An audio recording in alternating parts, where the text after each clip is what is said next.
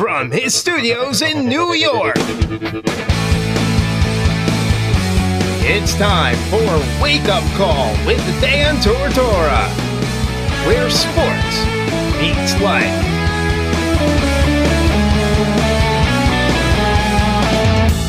Here's your host, Dan Tortora. Welcome here to Wake Up Call with Dan Tortora on wakeupcalldt.com, your one-stop sports shop, and on mixlr.com/wakeupcalldt. Hope you're all doing well. How you been? Where you going? How you been? So, hope you're having a good day, and appreciate you being here. A little inside joke that I just threw out there this morning, but hope things are going well for you this morning. Appreciate you being here on the broadcast. It is the pre-Thanksgiving meal, we should say, because it's proudly presented by the Market Diner in the morning menu, 2100 Park Street, Syracuse, New York, in the regional market across from Destiny USA, and it is the home of the Dan Tortora special, my spin on the breakfast sandwich. So, Belgian waffle, and very excited. Belgian waffle, cut in half, filled with a bacon, egg, and cheese omelet. It is something totally amazing, totally different. It is my spin on the breakfast sandwich, Belgian waffle, cut in half, bacon, egg, and cheese inside, and very, very, very good. So make sure you go out and get yourself one at the Market Diner today. Jump out to the Market Diner and get yourself that on 2100 Park Street. So the pre-Thanksgiving meal is this broadcast, A Wake Up Call with Dan Tortora, and I appreciate all of you that have gone out and gotten your meals at all the places that we're proud to work with. I want to give a big shout out to, really quick here, all the companies that I am proud to be partnered with, including those establishments that you can go to get something great to eat. Lee's in Staggerwall downtown. We're going to be there tonight. It's our last game before Thanksgiving that we're doing a pregame show for. So it's our last pre-Thanksgiving pregame show, and it's at 5 p.m. because Syracuse tips off at 7 against Toledo. So we will be there at 5. Can't wait to see you out there. Get the Wake Up Call Pub Nachos. They're awesome. Go out and grab some of those. Get yourself a steak sandwich. The fries are great. The food is great. The drinks are great. And plenty for you to get there, plenty of space, and a lot of fun, great atmosphere, and you get to see a live show for free with a former Syracuse player in Dale Shackelford. So, Lee's and Staggerwell, big ups to them. Muddy Waters killing it all the time, whether it's poutine or barbecued chicken and so on. And so the wings, oh my God, the Louisiana style bourbon barbecue. Muddy Waters, every single dish, just making it happen. Muddy Waters Kitchen and Bar, 2 Oswego Street in the village of Baldwinsville. We are there every Thursday at 7 p.m. for game show night, except for this Thursday because it's Thanksgiving. Also want to give a special thanks to Samuel Malone's right upstairs from Muddy Waters, the best shrimp tacos in central and upstate New York that I have ever had. Hands down, done. Call whoever you got to call because the game is over, right? Checkmate. Point blank and the period. Sammy Malone's making it happen.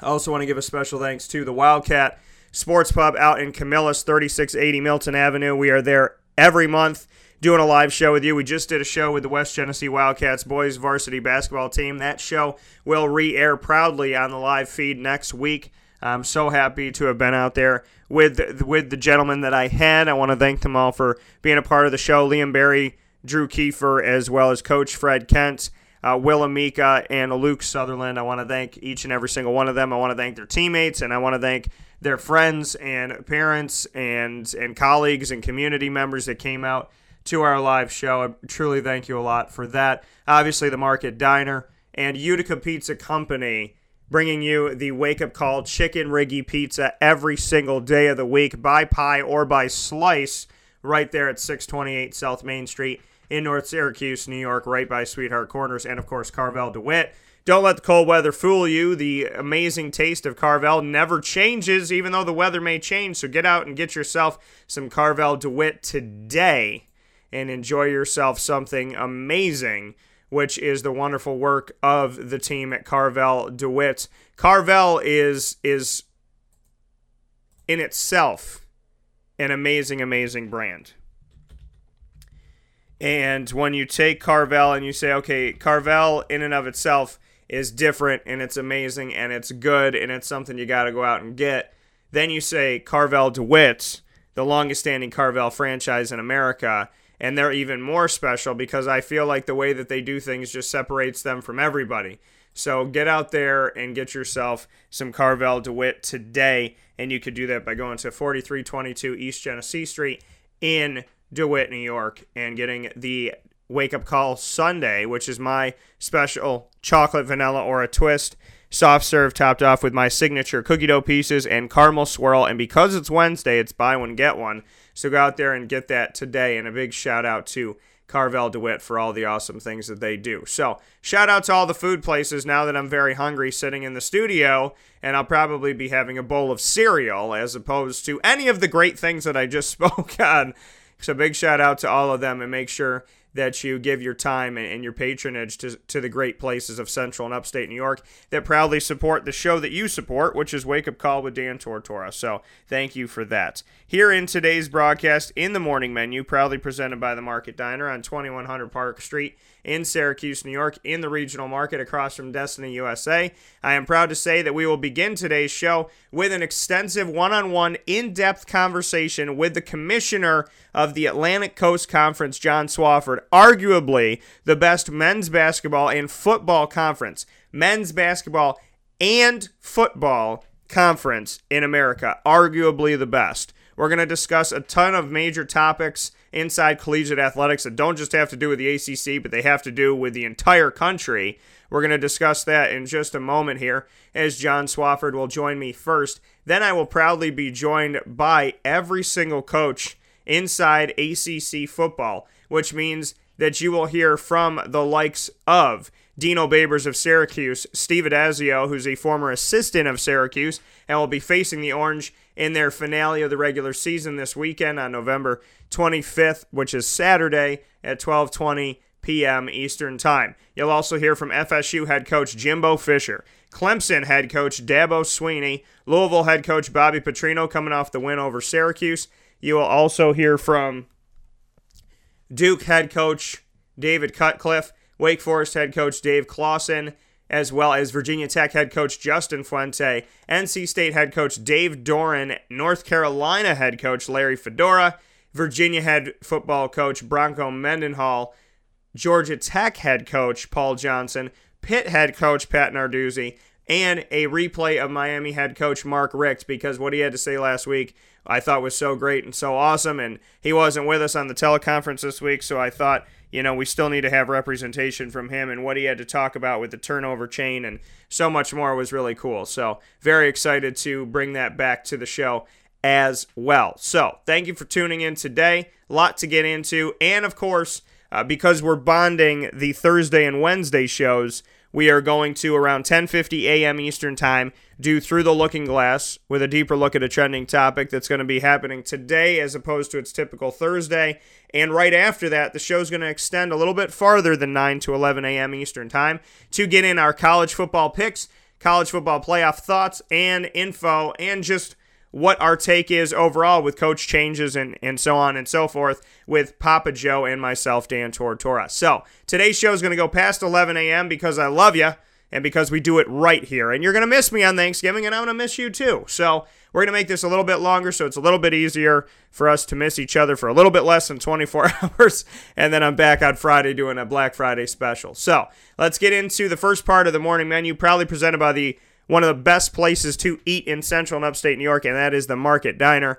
And please go out and get the Dan Tortora special while I'm talking, because if you don't, one of us should have it, okay? Because I want it in front of me. I want that Belgian waffle with bacon, egg, and cheese, but I can't get it. I'm in studio. So do us both a solid and let me live vicariously through you for this morning. Thank you so much for tuning in to the show. And first and foremost, John Swofford of the ACC. Commissioner Swofford, how are you doing this morning? Dan, I'm doing great, thank you. Appreciate your asking. And John, when you look at at ACC Operation Basketball, obviously I was there in attendance, and it was a full packed room and a lot of questions, and I wanted to speak with you first and foremost on navigating, because the unfortunate side of being a commissioner is having to answer those tough questions, I should say, when it comes to what's happened with Louisville or Syracuse or Miami and whatnot and North Carolina. Just speak on, there is the good side of being a commissioner. There's a lot of prestige and a lot of positives that the ACC has built upon over the years. But the other side of it is, you have to have your P's and Q's and your ducks in a row and be prepared for those questions and just how you handle that. Well, I think as much as anything, Dan, it's all about being, being honest in what you say. And, a lot of times with NCAA investigations or in the case of what came up in the world of college basketball a month or so ago in terms of the federal investigation, you really can't say much of a specific nature. I think I said that day that the thing I like to see least of all in college athletics and from my chair as commissioner are integrity issues. Even when I was an AD, I'd rather experience 1 in 10 football seasons, which we did actually. Fortunately, there are a lot more real good ones that more than compensated for that. But I'd rather see those kinds of seasons than have integrity issues in the program or organization that you're overseeing. So I think it's just a case of being honest in what you can say and respecting the processes that are involved in terms of not saying what you shouldn't say, and expressing hopefully in the right kind of way the disappointment and disenchantment with those situations when they occur, and also I think putting them in perspective, because the unfortunate thing about rules violations is that it has a tendency to taint or tarnish an entire institution when really the individuals that have caused the problem are usually very, very few. Very, very minimal number of people. And I think sometimes the way things are reported, it gets, the perception becomes a whole university is involved systemically in creating these issues, and that's almost never the case. It's integrity issues at an individual level. And a lot of times things are written and reported before the real verdict is in, and I guess that's true in any type of situation like that, but that's a part of it too. So, that's how I try to navigate it, and the fewer of those kinds of problems you have in this case a conference, the better from my perspective. And like you said, saying what you can say, and you brought up the federal investigation, and I know that you discussed the rules when it comes to collegiate athletics, when it comes to basketball, of the one and done rule, that you can come for 2 semesters and be done and move on to the NBA, and you had brought up that Adam Silver, the commissioner of the NBA, had made mention that that's not really something that's potentially working for the NBA or good for collegiate athletics. How do you? I mean, do you take time? Do you get those opportunities with the commissioner, with Commissioner Silver, to sit down with him and kind of come up with a better plan? I mean, is there essentially a plan of you can either go to high school or go to college, and if you go to college, you have to stay a certain amount of time? I mean, is there any open discussion or dialogue on saying, okay, well, if we changed it, maybe we could make it this? Do you have that open window? I think that those windows are there, yes.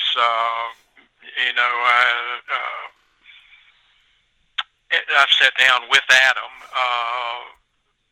I guess it was not last December, it's either last December or the previous December, but and spent some time with him in New York when I was there to talk about these things, and So I think there's an openness there from Adam's perspective. It's complicated by the fact that the NBA can't unilaterally change that, nor can the NCAA.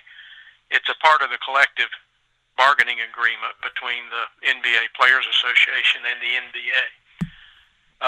So there has to be, obviously, a certain level of agreement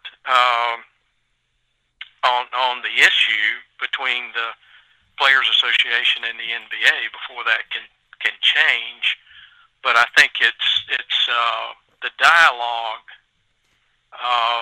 among the NBA, the collegiate community, and the high school / AAU community, I think needs to improve for the good of all of us and for the good of the young people playing the game in our country, and hopefully that'll come out of this particular situation. I think anytime you have a negative situation, as this is with the federal investigation, you look for silver linings to come out of a dark cloud, and hopefully that'll be the case in this instance. And to go from there and to have that opportunity set in front of you, obviously you don't want a federal investigation to this, but it's opened the discussion and opened the doorway, and to be a good commissioner, and you and I have spoken on this before, it's not just to be with the times 10, 20 years ago, but to constantly be learning and growing and evolving. You've had some time to think about this, and as the leader of the ACC and obviously to be included in the Autonomous Five, do you move forward and try to take on a leadership role? Have you sat down with other commissioners and said, listen, we really need to think long and hard on this? I mean, how much is this your day-to-day in making things right? Because I know you were very passionate about trying to establish a better system moving forward coming out of the ACC Operation Basketball. Well, it's taking a lot of time right now, and rightfully so, because that's what's in front of us, and it's very, very important. And the commissioners were all together in Chicago 2 weeks ago, and all the Division I commissioners, and 32 of us, I guess it is, and we talked as a larger group, and then the commissioners of the Five Conference got together and talked through it as well. And it's going to be a process, because a lot of different people are involved, and obviously the NCAA has established its commission. We've put together a task force within the ACC to come up with some ideas to share with the NCAA commission, and I think it's critically important to have conversations with people that are that are in the trenches, both head coaches and assistant coaches, to first of all really see what's there in terms of the landscape. I mean, certainly at this point, most people that I talk with that I think would know do not think that the charges have been levied, that those kinds of things are prevalent, but do exist to some degree. But there are a lot of other things that don't necessarily rise to that level, that this may give us an opportunity to address as well, because our as I described it at Operation Basketball, I feel like there are layers to this that you can equate to a sandwich, and we're the middle portion of those two slices of bread. At the bottom, you've got the AAU and the elite athletes and the travel teams, and being sponsored by shoe companies and other donations, if you will, and a lot of good things happen at that level. Maybe some things that aren't so good are happening at that level, but we need to get our arms around that as best we can. And then those players are coming into our system for whether it's a year or whether it's 4 years, and then a small percentage of those players are then going on to play professionally, whether it's in the NBA or internationally, or in the development league of the NBA. So, there are different layers to this, and we all have our own approach and obligations and our own mission, and they're not the same, and yet they need to be connected, and I think that's the real challenge that we have. Speaking here with Commissioner of the ACC, John Swofford. John, to go onto the field and to come off of some of that stuff that's, like you said, taking up a lot of the day-to-day, to look at what is happening in football. I mean, NC State last season had started to show some good improvement. This season was at the top of the Atlantic Division for a little while before their head-to-head with Clemson. Syracuse defeated Clemson. We're seeing a resurgent Georgia Tech, a definite resurgence in Miami. Miami will be playing in their first ever championship game, the way it's set up with them in the Coastal Division. Just what you could say about how a conference that was pretty darn good in football has become darn near great at this point in time. And truly, of all your 14-member schools when it comes to football, there is no safe game as you move forward. Well, there isn't, and that's a great thing, because that's what years ago when we started our discussions about within the ACC about what do we need to be going forward to remain one of the best college athletic conferences in the country, and we felt like we needed to get larger because we needed a bigger footprint, we needed more population, we needed more television sets to give us the business opportunities that we would need to generate the revenues for our programs to keep them nationally competitive. And number two, we had to get better from a football standpoint and more consistent and deeper. We for years in the ACC have had some periodically great teams, national championship teams, a lot of All-Americans, a lot of NFL draft choices, but we didn't have a lot of depth.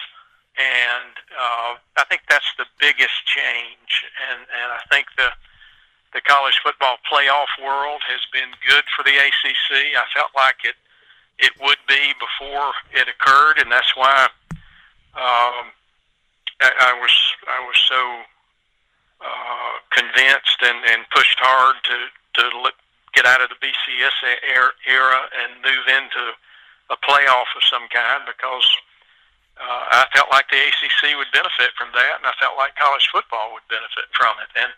And I think that has turned out to be true, and our schools have really responded. The additions to our league have been terrific across the board. Our schools have responded to the need to get better football-wise in order for us to meet the business aspects of the college world today that we needed to meet. And we've been able to do that, and it's a great, a terrific thing for our schools in this sense that, we've been able to do that and grow football without damaging our basketball one bit.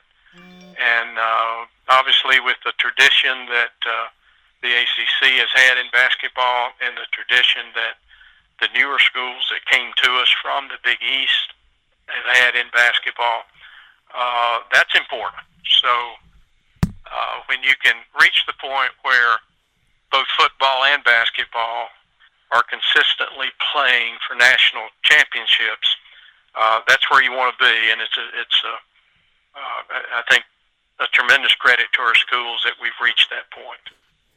And like you said, you feel that the college football playoff has been good to the ACC, that it's worked this 4-team opportunity as opposed to just a BCS national championship game.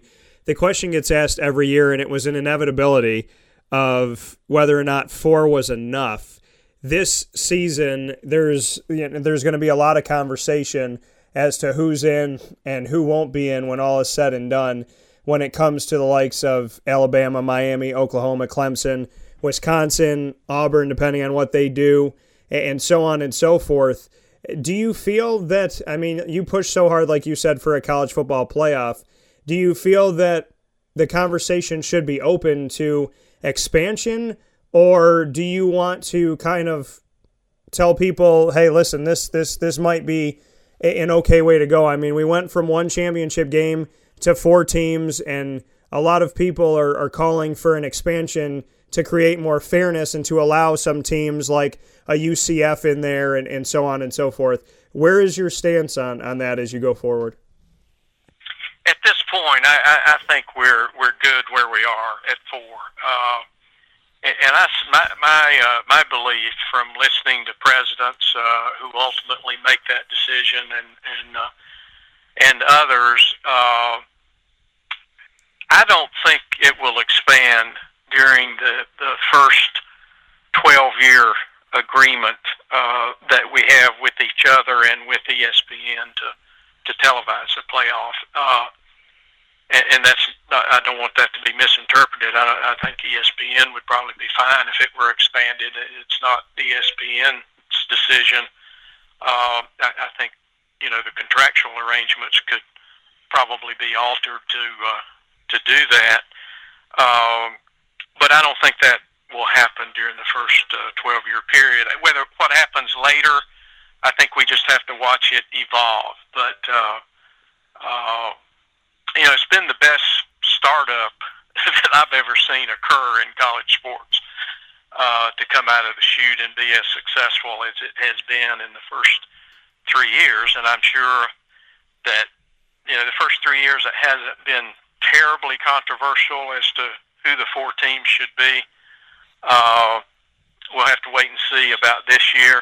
But I do think that there would have to be some real alterations in the regular season and conference championship games and so forth if it were to expand. And I just don't think the collegiate community is ready to do that at this point in time.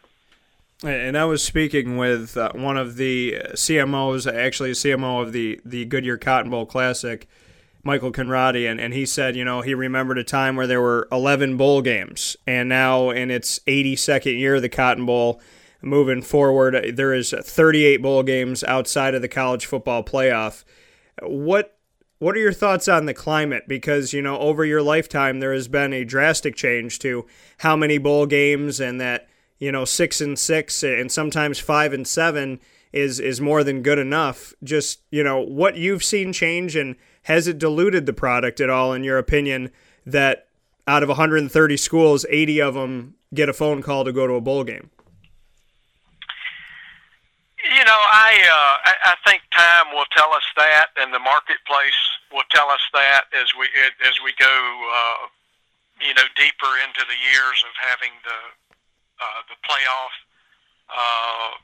The thing that we really didn't want to see happen with college football that I think has happened to a degree in college basketball, less in our league, and we're blessed because of the history and tradition and great programs that we have in the ACC. I don't think it's affected us to any great degree, but I think nationally the college basketball regular season has been overshadowed to some degree by the NCAA basketball tournament.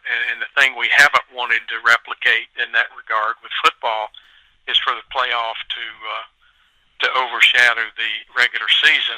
And actually, I think just the opposite has happened. I think the playoff has added greatly to the significance of the regular season and regular season games. And it's you have fans of the ACC paying close attention to what's happening in the in the Pac-12, in the Big 12, in the Big 10, in the SEC, and vice versa, because of how it can affect their team in their respective league. And so I think that's been terrific.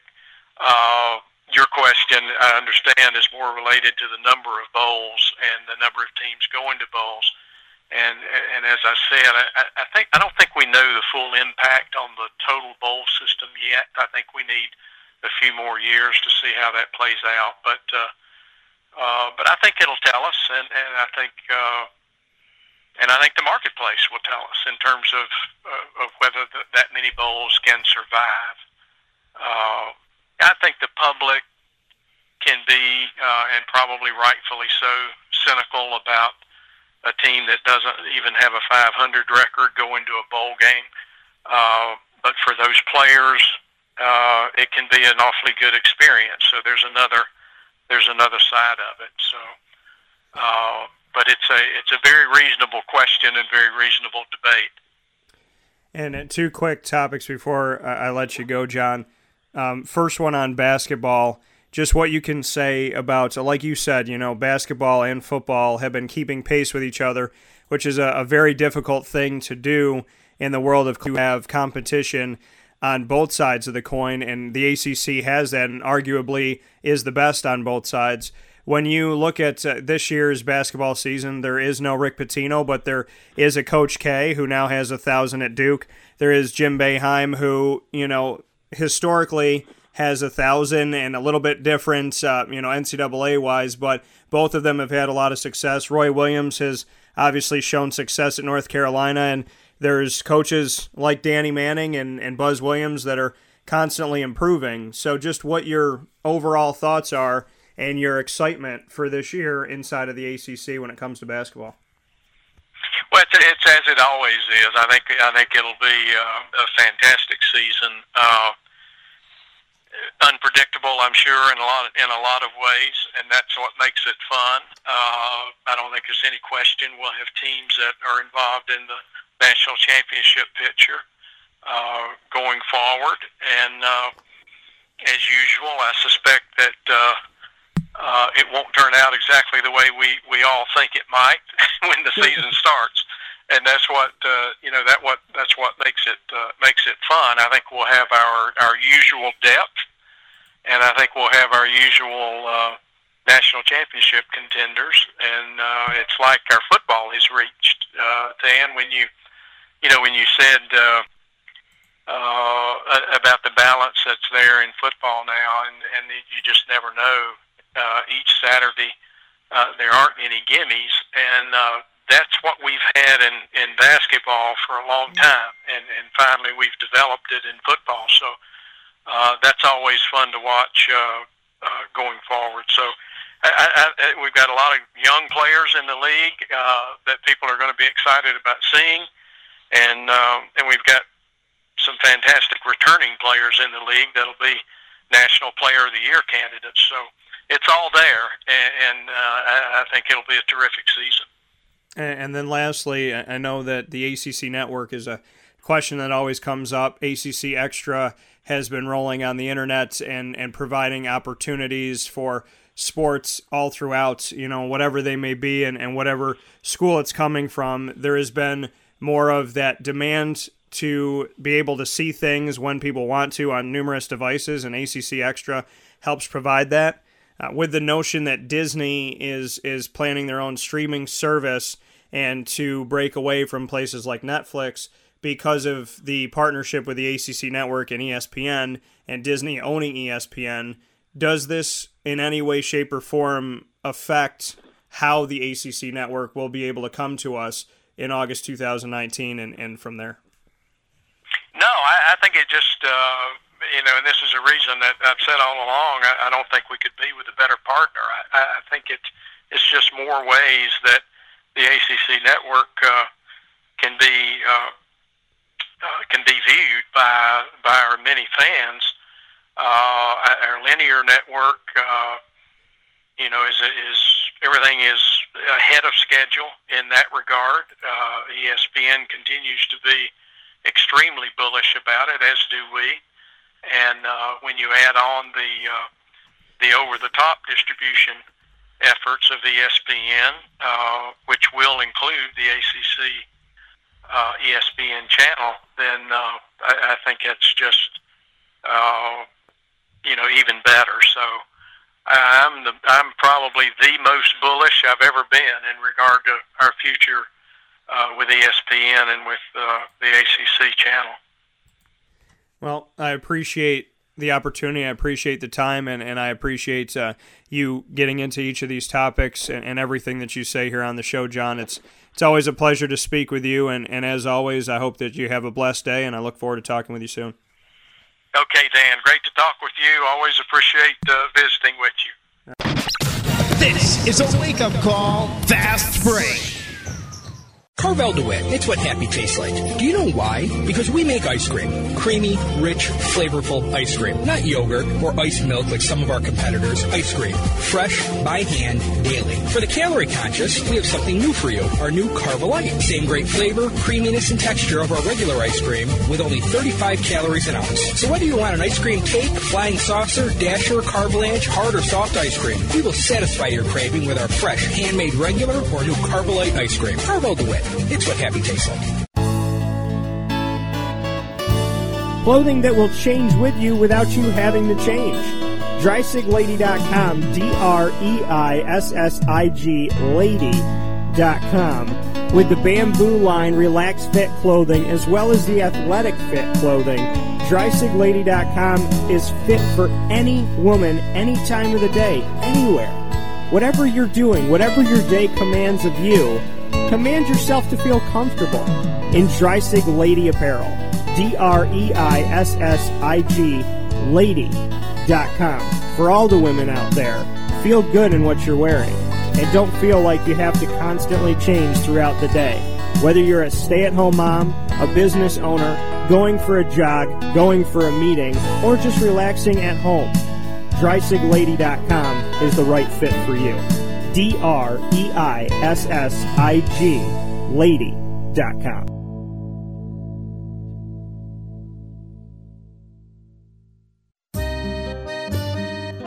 This is Lawrence Papaleo, licensed real estate salesperson for Gilbo Realty. Call our home office at 315-752-9513, or better yet, call or text me directly at 315-748-2524. Let me ask you a question, Lawrence. If I needed you to help me buy a house, find the right place, could you help me do that? Joe, I'll help you find your dream home. You don't ever say my name on the radio, never. If I needed to sell a house, could you help me go about that the right way? Yes, I can. How do they get a hold of you? Call me directly at 315-748-2524.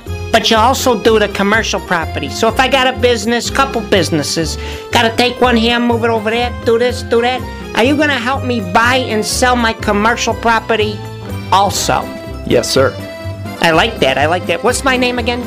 I have no idea. Absolutely, but they need to know your name, so give it one more time. This is Lawrence Papaleo, licensed real estate salesperson for Gilbo Realty. My phone number is 315-748-2524. Why don't you tell them your name one more time and that number so we can jot it down? This is Lawrence Papaleo. Call me or text me directly at 315-748-2524.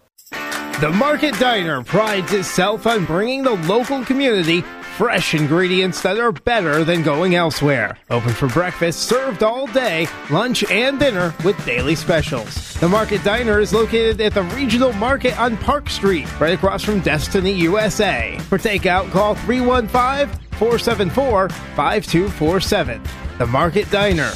Local. Fresh. Better.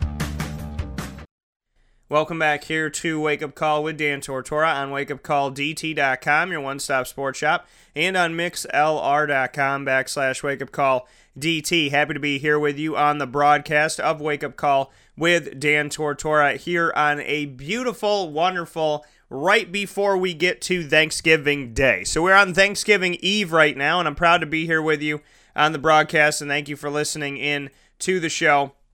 Hope that all is well with you. Hope that you're getting set for the holiday and excited for the holiday, excited to have the family come into town and have a good time and relax. And I appreciate you making this a part of your pre-Thanksgiving celebration. So, in the morning menu, proudly presented by the Market Diner on 2100 Park Street in Syracuse, New York, in the Regional Market across from Destiny USA. it is time to get into the ACC football coaches. Every single one of them, all 14 of the ACC coaches are on the show today, and I'm very happy to have them following their commissioner, ACC Commissioner John Swofford. So, first up on the docket is the Miami head coach, Mark Richt. Now, Mark Richt was not on the ACC teleconference for Week 13, this final week of college football, the regular season. He was not on, but I had a conversation that I did with him prior to that I feel is very relevant to what is going on as Miami continues to impress. They're 10-0 overall, 7-0 in the ACC. They have won the Coastal Division. They will play in the ACC championship game up against Clemson, which will decide some things in the rankers, because right now Miami is above Clemson, which they should be in the college football playoff rankings, but whoever wins this game will inevitably be on top of the other one because it'll be a head-to-head matchup. So I think it should be Alabama, Miami, Oklahoma, Clemson, but for right now it's Alabama, Miami, Clemson, Oklahoma. So close, one off from what my prediction was. If Miami wins, I think they stay at 2. If Clemson wins, they might be able to move up depending on what happens with Oklahoma and what happens with Alabama. So, big shout out to all the teams that are in there right now. Wisconsin has a shot. Auburn does too. So does Georgia. I don't think Notre Dame does. Somebody said Ohio State. I don't agree with that. UCF deserves a shot, but we'll get to that in a little while here on the show because it's pretty disgusting how poorly the committee has treated some of the teams and some of the conferences. But here in the ACC, hearing from every single one of the ACC coaches, first and foremost with Mark Richt of Miami on the quick response of the team to buy into what he wanted, to buy into what his plan was and his program for the team to have success. Miami's been up and down under Al Golden. They did get to bowl games, but it wasn't the Miami that we remembered. Now all of a sudden Miami's in the college football playoff rankings, and Miami is that team that's still undefeated, one of the few in America, and have played some wonderful, wonderful games, shown how gritty they are, and show that they fight until the last buzzer. So Mark Richt, I'm very happy to bring this back to the show, and that's Mark first speaking with me on his quick response of his team to his plan, listening to him and believing in him. Well, I've been excited about these guys from the very beginning. They were, I remember the first team meeting I had with these guys, and, they were kind of on the edge of their seat. You could tell they were hungry for victory, and I think they, for the most part, they all wanted to, pay the price for that there's a price to be paid to begin to win games and do things the right way. And, there was a few guys that fell by the wayside that really it wasn't for them. Which is fine, but, majority of that room stuck it out, and the good news is, good things are happening. So I'm happy for our players and appreciate all their efforts. And then I know it's something that's been asked about a lot, but just to get your thoughts on the turnover chain and how that builds morale for your team, and obviously, every guy on the team wants an opportunity to wear it, so just how that can create another special element for the team. Well, one of the things I wanted to do when I decided to continue coaching after leaving Georgia was to enjoy it more, to celebrate all the good things that happen. And, sometimes after a game you're thankful you won, and that's about all you can muster. But I'm like, forget being thankful. Let's celebrate. And so I wanted to celebrate all the good things along the way, and that's really what the turnover chain's about. It's about celebrating a great play and doing it in a big way, and doing it, quite frankly, in a fun way. We got guys sprinting off the field onto the sideline to pop their helmet off to get the chain and be able to celebrate with teammates and coaches and fans. And I think it's good, clean fun. I mean, there's not anybody taunting anybody with it. There's not anybody trying to put anybody down with it. It's only about building up the guys that are making those plays and doing it the Miami way. That coming from Mark Richt, and the turnover chain, which obviously whenever somebody on the defensive side of the ball creates a turnover, they run to the sideline, and they're given this giant, gaudy gold chain that has the Miami U on it, and they celebrate with the fans, they celebrate with their teammates, with the coaches. They have a party during the game. Now, some people say, don't celebrate till the game is over. Mark Richt has this, and I think it's different. It's not like we won the game is over. It's celebrating an individual play by somebody who went the extra mile. And celebrating during a game, why wouldn't that be exciting? If you're a recruit and you can go to a university where every time, let's say I'm a cornerback, right? So every time I get an interception or force a fumble, or anything like that, I get an interception, I force a fumble, and I recover it, I get to rush to the sideline. They throw a chain over my neck, and everybody's bouncing around, dancing with me, having a good time. The fans are like patting me on the back. My teammates are hoisting me up in the air. We're dancing. We're having fun.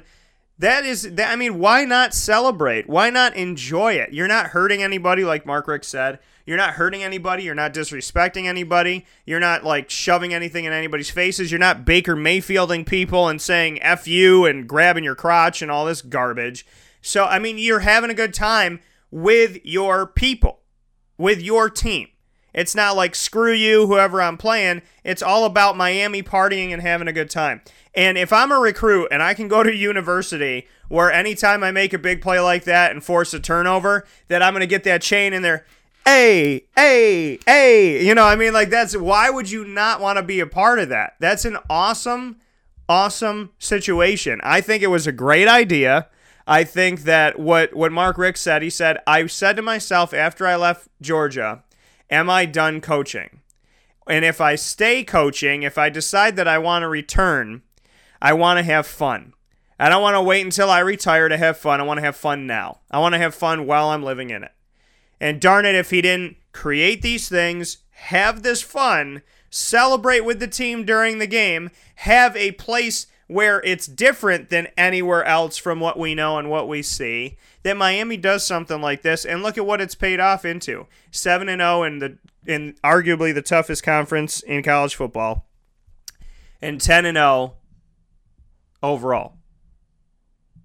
The turnover chain, the celebration, the taking pride in what you do in the game, win, lose, or draw, and it creates momentum. If you're down 31-3 and you're celebrating on the sideline, all of a sudden you got that feeling, you got the juices flowing, blood is pumping, you feel like you are winning this game. You're down 31-3 and everybody's dancing and having a good time. You got the turnover chain on and everybody's congratulating you and you're cheering and you're doing these chants and different things on the sideline.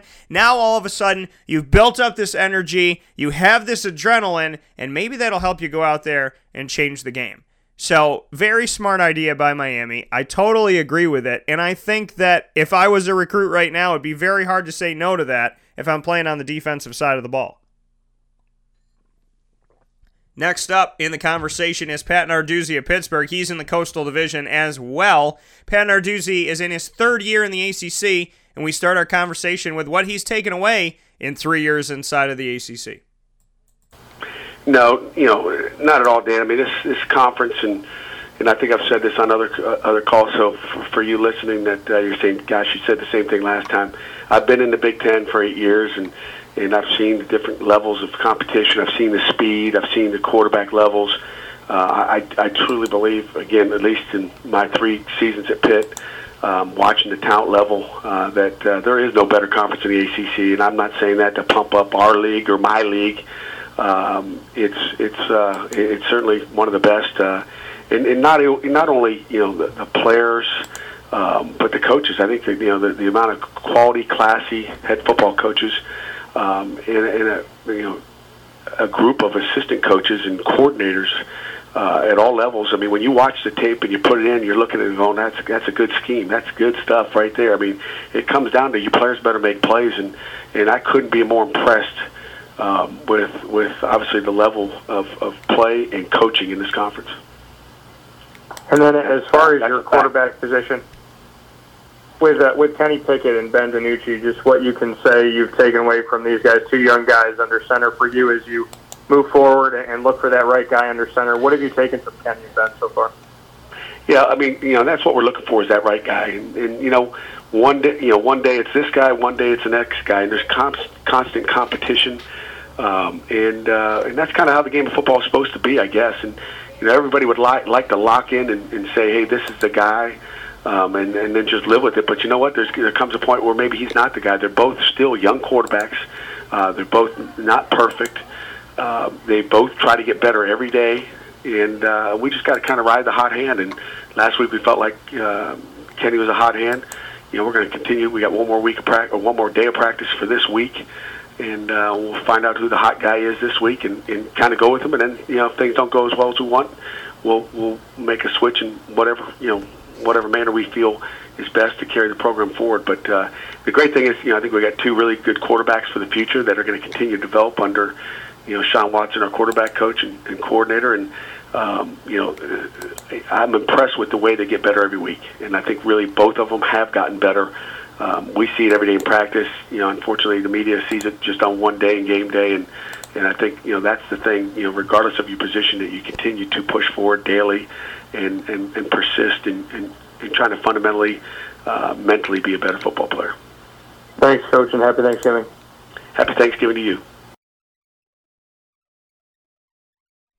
That coming once again from Pat Narduzzi of the Pitt Panthers in his third season at the helm of the team. If we look at everything right now, Miami, and speaking of the two coaches that you just heard from, Mark Richt of the Miami Hurricanes and Pat Narduzzi of Pitt, they will take on each other. Miami will be at Pittsburgh for the final game of the regular season for both teams. That game will be played on November 24th, which is Black Friday, at noon Eastern time on ABC. This is the crazy thing about this.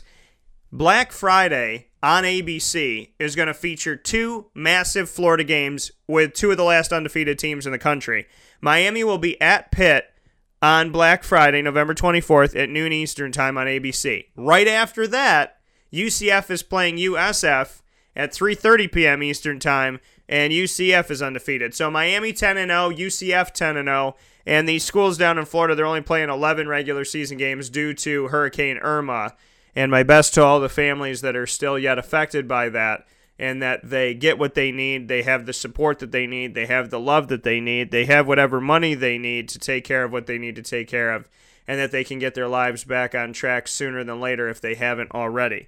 So my prayers, my hopes, and my love goes out to, and obviously to my cousin Joey and his wife Stacia, to their family who is fighting to build a new house after their house was destroyed in Hurricane Irma. So my best to the family, my love to them around the holidays for Thanksgiving, Christmas, New Year's, so on and so forth, that you know that you have God's love, that you know that you're not given anything you can't handle, and that everything will work out for the best, and it will be better than you ever thought it would be, and that there will come a day where you don't even... it's like nothing ever happened in this. I'm not saying don't appreciate. I'm just saying, all the strife and all the struggle and all the hardship and all the angst and the anger and whatever you're feeling right now with everything that happened with the storm, be it the family I'm talking about or any family, please understand that there is a God. I know that in these situations we always ask, well, where the heck is God when this happens, and why did he do this to me? I don't think God does this to anybody. I don't think that he looks down and says, hey, there's the Smith family. Why don't we throw a hurricane above their house? What I do know is that God is good and God is great even. And that in the moments where we are pissed off the most, in the moments we want to give up, we want to leave this world, in the moments that we feel like we literally, legitimately cannot go on any farther, something pushes us forward. And that something is what I call God. So if you're dealing with the remnants of any hurricane or mudslide or any type of storm or anything, or if you're just in a country that doesn't allow you to be free or doesn't appreciate and respect women, or has a problem with people that are homosexual, or if you're living in a place where you're judged by the color of your skin, which unfortunately are places in America, anyone who is going through any struggle right now, please know two things. Number one, God loves you and is there for you. Number two, I love you, and I am always here for you, and I'm always praying for you. Do not let this world get you down. Do not let the thing, no matter how big they are, please know not to give up. Because I have nothing but a want and a desire for every single person in this world to be happy. You could hate my guts to the high heavens. I will never wish that you live an unhappy life. because to live an unhappy life is to live a wasted life. And I will never wish that someone waste their life. You may not like me, and that's on you, bro. But at the end of the day, I will never wish anything bad upon you or myself or anybody. Because there's a level of respect for the human race that I have to keep, especially because other people these days are not keeping that. So please be good to one another, and please know that there is success in the strife. And there is beauty through all the pain. And there will be something good at the end of this tunnel, I promise you. I promise you. But don't, you might be scared being in the dark tunnel, and you just keep looking at the light saying, I hope that light's got something good in it. Enjoy the tunnel. Because you get afraid of the dark when the lights first go off, right? And then your eyes adjust. You start to see things in the room become more clear. Well, there's a purpose to that. When you're hit with darkness, it may be terrifying. But you stay in it long enough as you're trying to get to that light, you're navigating through the darkness, you start to use it as your strength. What we forget about the light at the end of the tunnel is that if we paid attention to the light that we hold inside of ourselves, we always have light. We're always saying, hey, that light at the end of the tunnel, there's light within us. You don't need a candle, you don't need a flashlight. You just need to believe and acknowledge the light inside of you, and that will carry your way. You may think I'm crazy. It may not be scientifical or logical, but it's all I know. And seeing on the sports field what Miami and USF and UCF have done, amidst all of this, amidst the storms and everything they had to finagle and deal with, and losing a game, could have lost more than a game. How does that not give hope to a fan base that has other things that are bigger and could be scary and could be daunting? Well, these teams give them a break. So whoever wins between UCF and USF, I thank you for being a pleasant diversion from what's going on. And I thank Miami for the same. God bless to you all. And congratulations on phenomenal seasons that have earned my respect and need to earn the respect of the College Football Playoff Committee. Or else why play football if you're not going to respect the teams that are playing? Coming up next is Paul Johnson. Paul Johnson is of the Georgia Tech Yellow Jackets. I said this season in my prediction that Georgia Tech would be in the top 3 in the Coastal, and they are right now. They have an opportunity. They're in a rivalry game. They're going to be at home against Georgia. Georgia's the number 7. They were number 1. I never agreed with that. I thought Alabama is number 1 until somebody shows me otherwise. That's how I look at Alabama. They're number 1 in May. They're number 1 in July. They're number 1 in August. They're number 1 in September. They're number 1 in December. That's just how I look at it. So Georgia was number 1. I thought that they were a shaky number 1. They lost. And now they're number 7. They've fallen down like Notre Dame. And this would be a resurgence for them. They have to win this game. If they lose to Georgia Tech, there's no way in heck they're making the college football playoff. And if Georgia Tech wins, they're going to a bowl game. So Georgia Tech has a ton to play for to be in the postseason to get that coveted 6th win. And Georgia, well, this is not only bragging rights in the state of Georgia, but this is the opportunity to stay in the conversation of the college football playoff. So a massive game for both teams for different reasons. One's trying to get into the bowl season. The other one's trying to get into the college football playoff, and they're already in the bowl season. At 10-1 is Georgia. And we start the conversation off with Paul Johnson about that. Still having the opportunity for bowl eligibility, but knowing that Georgia stands in front of you. Well, it's an opportunity. We'll see if we can take advantage. We've had a couple of shots to finish that off and hadn't been able to do it on the road. So we're on a little win streak at home. We'll see if we can keep that thing going. Certainly, this is one of the better teams we've played this year. And as far as Taquan Marshall, who I asked you about earlier on in the season, just how you've seen him progress and just what his maturation has been over this year. Well, I think he's progressed. He's made a lot of plays for us. I think both he and Cravante both hit the 1,000-yard mark in the last game with Duke. So, and both of them were able to do it in 10 games. So he's played well. He's certainly got some things he can improve on, but he's played well for us this year. That coming once again from Paul Johnson, whose Georgia Tech team once again will take on Georgia in the Battle for Georgia coming up this weekend. And I'm very excited about it. The Battle for Georgia officially begins on Saturday, November 25th at noon Eastern Time on ABC. ABC's just straight up killing it this weekend. Friday, the Black Friday games with Miami undefeated, Central Florida, South Florida fighting for the East Division of the American and the rights to go to the American Football Championship game. South Florida's knocked on the door every year and come in second place. They may come in second place this year, or UCF. They may come in second place or they defeat UCF and they're finally in first. UCF is undefeated. These are awesome, awesome, awesome games. Awesome games coming up. Battle for Georgia, battle for Florida. Miami vying to continue to impress this season and go 11-0. Craziness going on as they face off at Pitt. Very excited about If you just keep ABC on, if you have an old-style television that you have to hit to get to work, and it's color, but it kind of does that like stream thing where the color seems to go up into oblivion and then come back and then go up and you have to shake it, and you have the rabbit ears and dad's going, nope, to the left. Nope, a little bit more. Nope. Babe, do you have aluminum foil? Yeah. Okay, well, move it a little bit. No, but it's not. And it's called Channel 9 and you have 3, 5, and 9 and maybe you have Fox.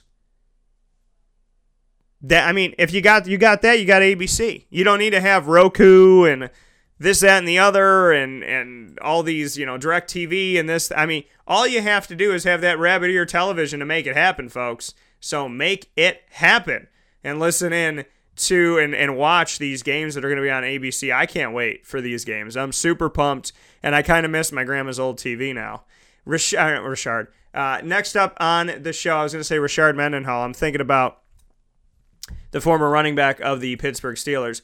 Bronco Mendenhall is up next, and Bronco's Virginia team went from 2 wins in his first season with Virginia.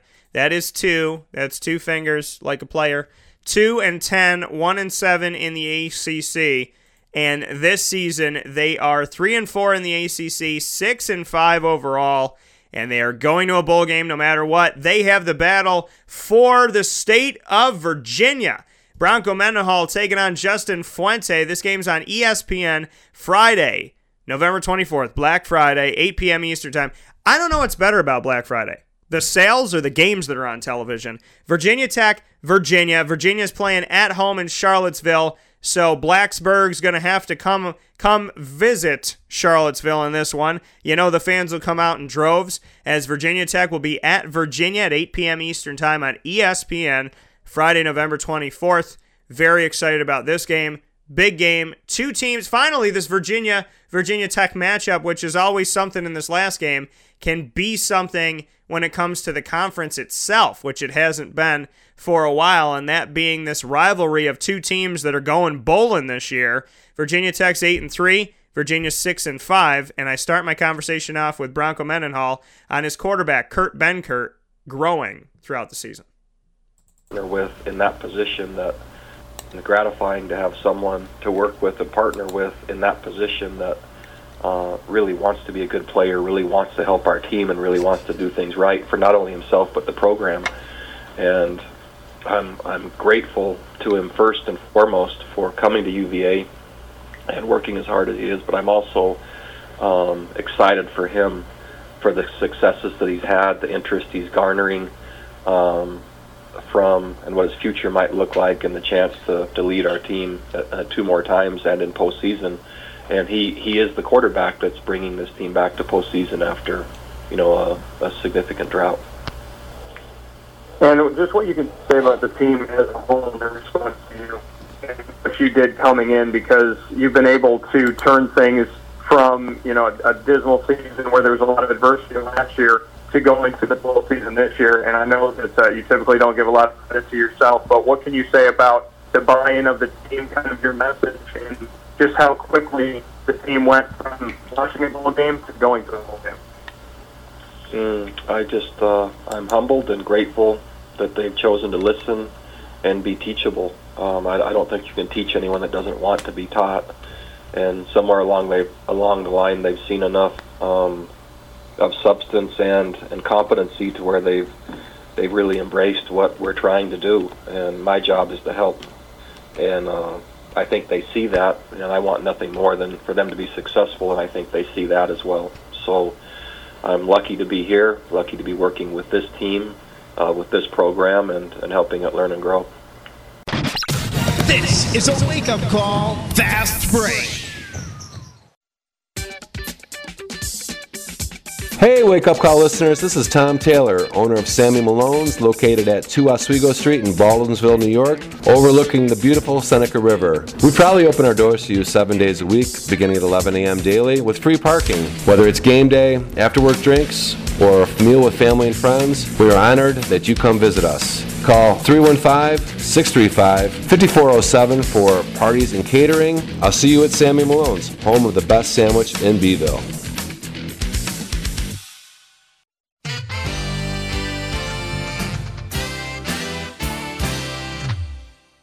Hi, this is Domenico Vitali, owner of Giovanni's Formal Wear, where you look great and feel even better with our renowned tailoring and alteration services on any suit or any tuxedo from anywhere.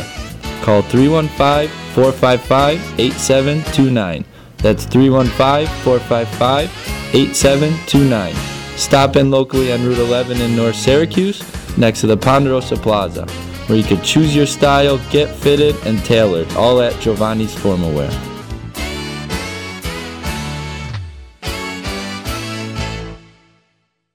I'm George Townsend of Honda City with some good advice when buying a new car. The true cost of owning a new car is determined by the appraised value when you trade it. No vehicle appraises higher than a Honda. Next, look for low APRs and deep discounts. You also want low maintenance costs and great fuel economy. That's why my advice to you is to buy a new Honda. Looking pre-owned, visit our Honda Certified Used Car Center. Honda City, 7140 Henry Clay Boulevard, Liverpool, or HondaCity-CNY.com. It would be a pity if you don't shop at Honda City.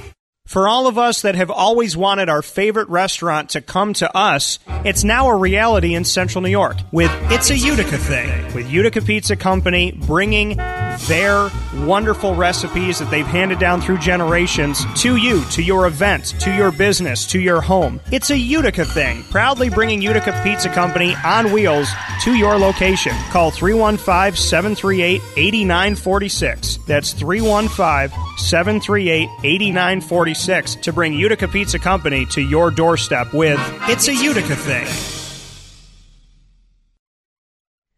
Welcome back here to Wake Up Call with Dan Tortora on wakeupcalldt.com, your one-stop sports shop, and on mixlr.com/wakeupcalldt. Happy to have you here on the broadcast inside of the morning menu, proudly presented by the Market Diner on 2100 Park Street in Syracuse, New York, in the regional market across from Destiny USA. And you are hearing from all 14 coaches inside of the ACC when it comes to football. And next up on the docket is Justin Fuente. You just heard from Bronco Mendenhall on the Virginia side. Now on the Virginia Tech Battle for Virginia. Coming up this weekend, you'll hear from the other head coach. The game's at 8 p.m. Black Friday, November 24th. It is going to be in Virginia, in Charlottesville. Virginia Tech at Virginia for this game. And Justin Fuente, in his second season, has the team continuing to roll and continuing to move forward in a positive way. They have 8 wins this season. And we start our conversation on Virginia Tech. Well, it's an important game to both sides. We're obviously in this state. The people that went to both respective institutions have a lot of pride in their schools. It's meant a lot to players and fans alike that have gone to go to both schools, and it's kind of an honor to be a part of it. To gain the appreciation for the rivalry and understanding of that it means so much to so many people, and it's a fun thing to be a part of. And then for you in your first season with Virginia Tech, got to 10 wins. You have an opportunity to, if you win this game and win the bowl game, to get to 10 as well this season. Just what you can say about this team's progression. And I know we've spoken about it before, how quickly they bought in and carried over, and you were able to bond your staff with some of the people that were there. Just what you can say about the success of Virginia Tech and the fact that you can have back-to-back double-digit winning seasons. Well, I mean, we don't need to put the cart before the horse. We've got a tremendous challenge this week just to get one win. But, the transition's gone smoothly. I'm proud of our players. Each year is a different year. It's not a straight ascension. What happened the year before has zeroed a little impact on this year, but I've been proud of our guys. At some points, as a team, I think we've played better in some instances than we actually are, which is probably makes me most proud. I just like the way our guys continue to go to work every single day and trying to find a way to win games. Thank you, Coach, and happy Thanksgiving. Thank you. Same to you. That coming once again from Justin Fuente in the Friday, November 24th matchup that will be the battle for Virginia in Charlottesville. Blacksburg fans will be traveling to Charlottesville. Virginia Tech at Virginia. The game's at 8 p.m. Eastern Time. It's on ESPN. And both teams are going bowling this season. So neither one is fighting for the bowl in this game. They're fighting for bragging rights of the state of Virginia. Virginia Tech is 8-3, and Virginia is 6-5. Next up on the conversations with my Q&As with the ACC coaches in the final week 13 of the regular season. Next up on the docket is North Carolina, and North Carolina has had a tumultuous season. They've had three different people at quarterback. They're 3-8 currently, and overall they're 3-8 overall, 1-6 in the ACC. They have the battle for North Carolina coming up this weekend. They're at NC State. So Chapel Hill is traveling to Raleigh for this big game against NC State at NC State. Saturday, November 25th, 3:30 p.m. Eastern Time on ESPNU. Another rivalry game. Wow, my tongue is just flipping around like crazy today. Another rivalry game, and I start my conversation with Larry Fedora about finishing strong and how the team has bounced back a little bit. They were on a 6-game losing streak, but they just won their last 2, so trying to finish strong on a positive note, and then what he can say about rivalry. And this is what he had to say. Yeah, this game is obviously very important for us, I mean, in the state and going forward. And we have built a little bit of momentum with this football team with all these young guys that are playing. And, every positive thing that can happen is important to us going forward. So, we want to finish strong. And then as far as the quarterbacks that you've had out there, you've had multiple guys behind center and Chaz and Nathan and Brandon as well. Just what you can say that you've taken away as you look to build for your future as you're obviously working through your present at that quarterback position, and what some of those takeaways have been from the guys that you've had. Yeah, I think each and every one of those guys has gotten a little bit better as the season's gone on, and Nathan has jumped in and taken advantage of his opportunity and has taken care of the football, which always enables you to have a chance. And so I'm impressed with all of them, impressed with the development that they've had, and I'm excited because they're all young and they've got a chance to be really good. Thanks, Coach. Happy Thanksgiving. Same to you. That coming once again from Larry Fedora. Larry Fedora inside of the North Carolina Tar Heels program, heading up their football team, and he has had a long tenure inside of the ACC, and he has obviously been at the top. He's felt what success feels like, and right now they're going through trying to build up a young team with a bunch of young guys, trying to find who the quarterback's going to be, trying to find who the running back's going to be, figure things out as they go. They're typically leaning more on offense than they do on defense. So in last year and in years prior, they rely on outscoring you. This season has been difficult for North Carolina, to say the least, as North Carolina opened up the season giving up 35 points, then 47. They beat Old Dominion, only gave up 23. Then they gave up 27 to Duke, then 33 in back-to-back games, then 20 in a close game against Virginia, 59 to Virginia Tech, close game with Miami, 24-19. Then they defeated Pitt 34-31, which is always a great game in the Coastal Division because it's always in the 30s, it feels like. And then they went and defeated the Western Carolina Catamounts in their second-to-last game of the season. As I said, they'll be taking on NC State for a midday game at 3:30 p.m. Eastern Time on ESPNU. On the other side of the matchup that's going to happen Saturday, November 25th, is Dave Doran. And Dave Doran and I had the opportunity to have a discussion this week that starts off with senior Jalen Samuels. It's been a little bit of everything for them. You bet. Super versatile, very durable, young man that does a lot and has a super high football IQ. You know, he can handle so many things and doesn't take a lot of reps to get him down, and comes from tremendous parents and a great program in Mallard Creek and Coach Palmieri, and it's just been from day one a guy that you like being around, and really not a very talkative guy, shows up every day the same way. That's why his teammates voted 2 years ago to let him wear the number 1 jersey. Just every day he's a guy that works hard, makes plays, and does what the team needs him to do, and off the field the same, you know, never see him on a list, never late to anything, never misses anything, always has a good attitude, just a great young man to have in your program and be around. And then as far as NC State under you as a whole, I mean, the first season was 3 wins, and for the last 4 since then, including this season, you brought the team to a bowl game. Just what you can say about the plan that you implemented 5 years ago, staying the course, and then seeing the success of that plan. Yeah, thanks, Dan. I just... really proud of these players and coaches and the way they fight. And we've lost some tough games and won some big games this year, and continue to come to work every day with a great attitude. Just fun guys to coach. And when I got here, it was all about just teaching them how to win and how to prepare and how to enjoy the process and be accountable, and just create a culture where guys love being around each other and the game and the work that it takes and the sacrifice that it takes. And we've been able to do that, and it's fun to see it that way and fun to be around a senior class that has helped us make it that way. Thanks, Coach, and happy Thanksgiving. You're welcome. Thank you. You too.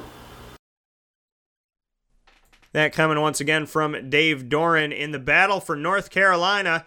And that will be happening this weekend, Saturday, November 25th at 3:30 p.m. Eastern Time on ESPNU once again.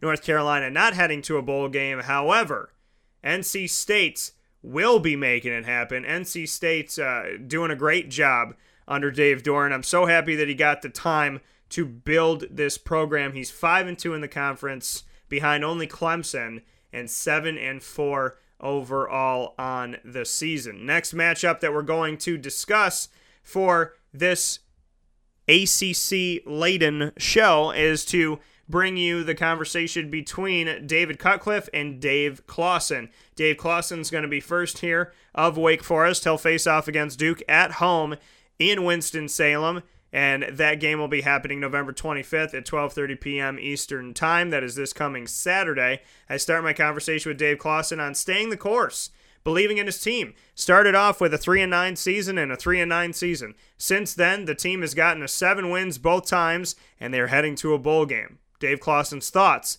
on staying the course, believing in the plan, and moving forward.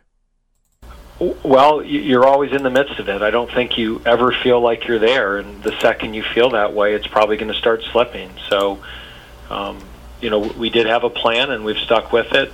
But the most important part is that the players have bought in, and they've worked extremely hard. And, we've had improvement from them really year to year, week to week. And we just got to keep pushing and keep trying to get better. This is a very tough conference. There's never, ever a week that you can relax. And the second that you feel like you've arrived and you're there, again, it's going to slip backwards in a heartbeat. And then as far as your tight end, Cam Serenay, is what he's meant for this program over time, and how he's been one of the people to lean on offensively, one of the go-to guys, and obviously someone that's always relevant when it comes to the team's successes.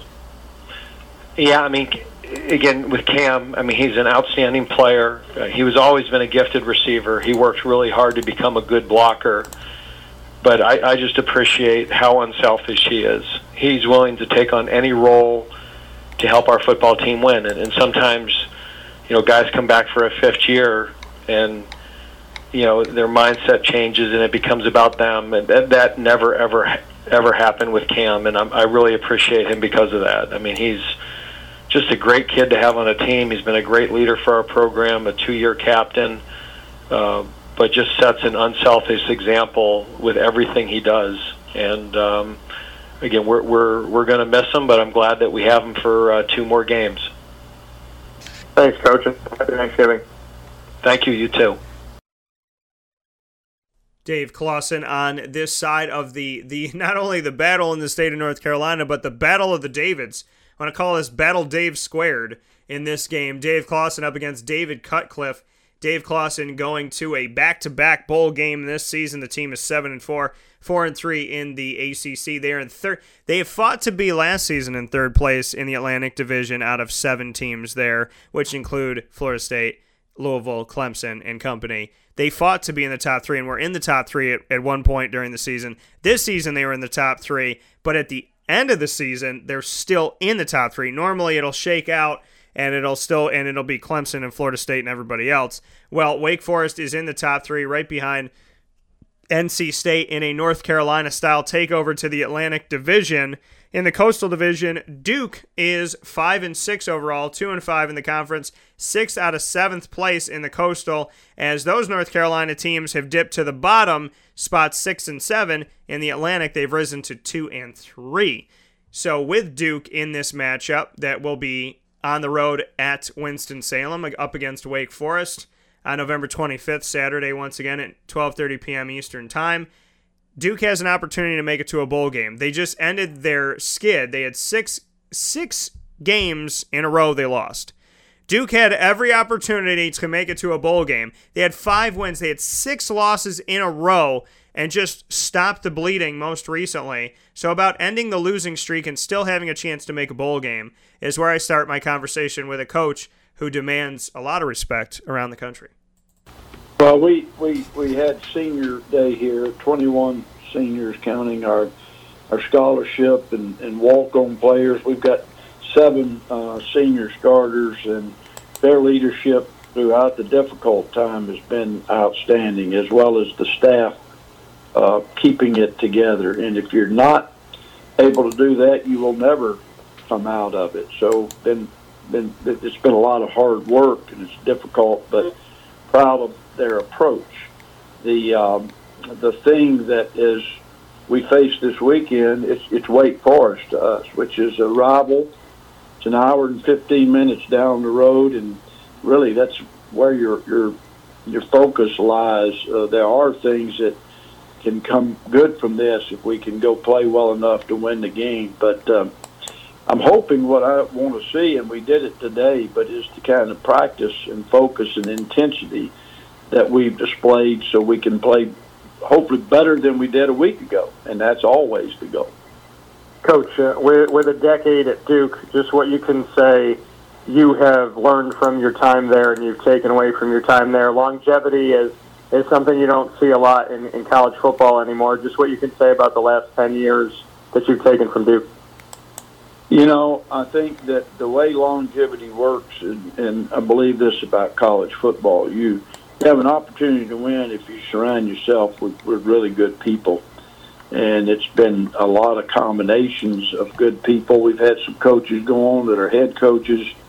We've had some coaches go on to the NFL, but we've kept our support group intact. And, you don't want to use the term family if it's not real, but we've been able to develop a Duke football family here that I think we all care enough about each other to make this thing go. And that is a carryover to your players, because they sense those types of people around them. So I think that's the most important part of what we do, to be honest with you, and I know that I've learned that here.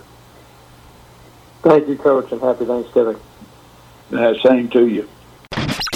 This is a wake-up call, Fast Break. Utica Pizza Company spells family. Your family, my family. their family.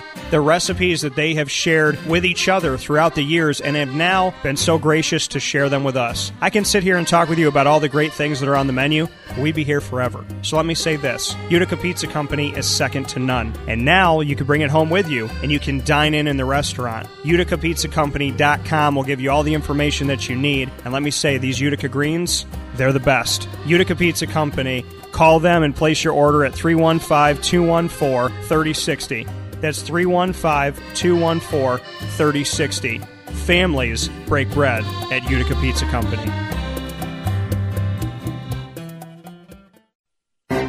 Gear up with the real deal at Dreisig Apparel, creating what people are going to see and learn about you before they even meet you. Gear up for what you need for your team, business, or event. To look professional, look good, and feel good, outfit yourself at DreisigApparel.com. That's DREISSIG Apparel.com. The only place to gear up with the real deal. What's the universal language of a fan? Clapping your hands. With Fan Hands, the ultimate sports fan accessory, find your team color, slip them on, and start cheering on your favorite team with 11 different colors, always in stock on fanhands.com, where you'll find the ultimate sports fan accessory. Real fans wear Fan Hands. The Penn & Trophy Center on 111 East Willow Street in Syracuse, New York, has been making memories for Central New York for over 60 years. It has the trophies for your teams, and when you walk in there, it's so much more than just that. When you walk into the Penn & Trophy Center, you are immersed in the reality that anything can be customized, anything can be engraved, whether it's for your anniversary, your wedding, your bar mitzvah, your birthday party, whatever you want to do with that memory, that watch from grandpa, or that bracelet from mom, or that wedding ring that's been passed down through your family. If you want to get something engraved with a memory to last a lifetime, the Penn & Trophy Center, 111 East Willow Street in Syracuse, New York, where memories are made and where memories last a lifetime.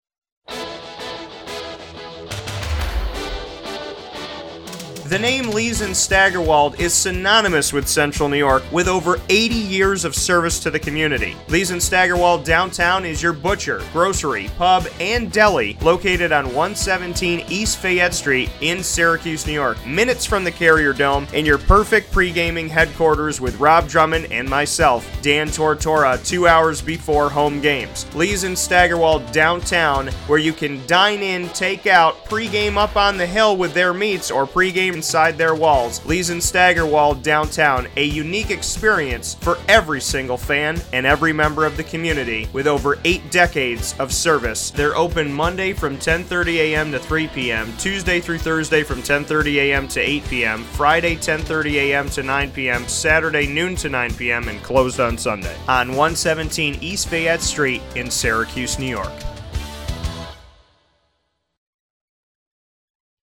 Welcome back here to Wake Up Call with Dan Tortora on wakeupcalldt.com, your one-stop sports shop, and on mixlr.com/wakeupcalldt. Up next on the broadcast, Inside the Morning Menu, proudly presented by the Market Diner on 2100 Park Street in Syracuse, New York. In the regional market across from Destiny USA is Bobby Petrino as we continue the conversations of my Q&As with the ACC coaches, all 14 of them, week 13 for 13 of 14, and then Mark Richt wasn't able to be on the teleconference call this week, so I went back and played a conversation that we just had very recently here to be able to share all 14 with you. So thank you so much for tuning in to the broadcast, and thank you to the ACC teleconference allowing the opportunity for me to have Q&As with the coaches so that I could share these with you today. Up next is Bobby Petrino and how his defense just took over, his offense just took over against the defense of Syracuse. How Bobby Petrino and the Louisville Cardinals attacked and attacked and attacked and protected their nest in Louisville, Kentucky against Syracuse. Yeah, we did a really nice job of running the football. You know, it was good to be able to just hand the ball to running backs, and they made big yards and broke tackles and big plays.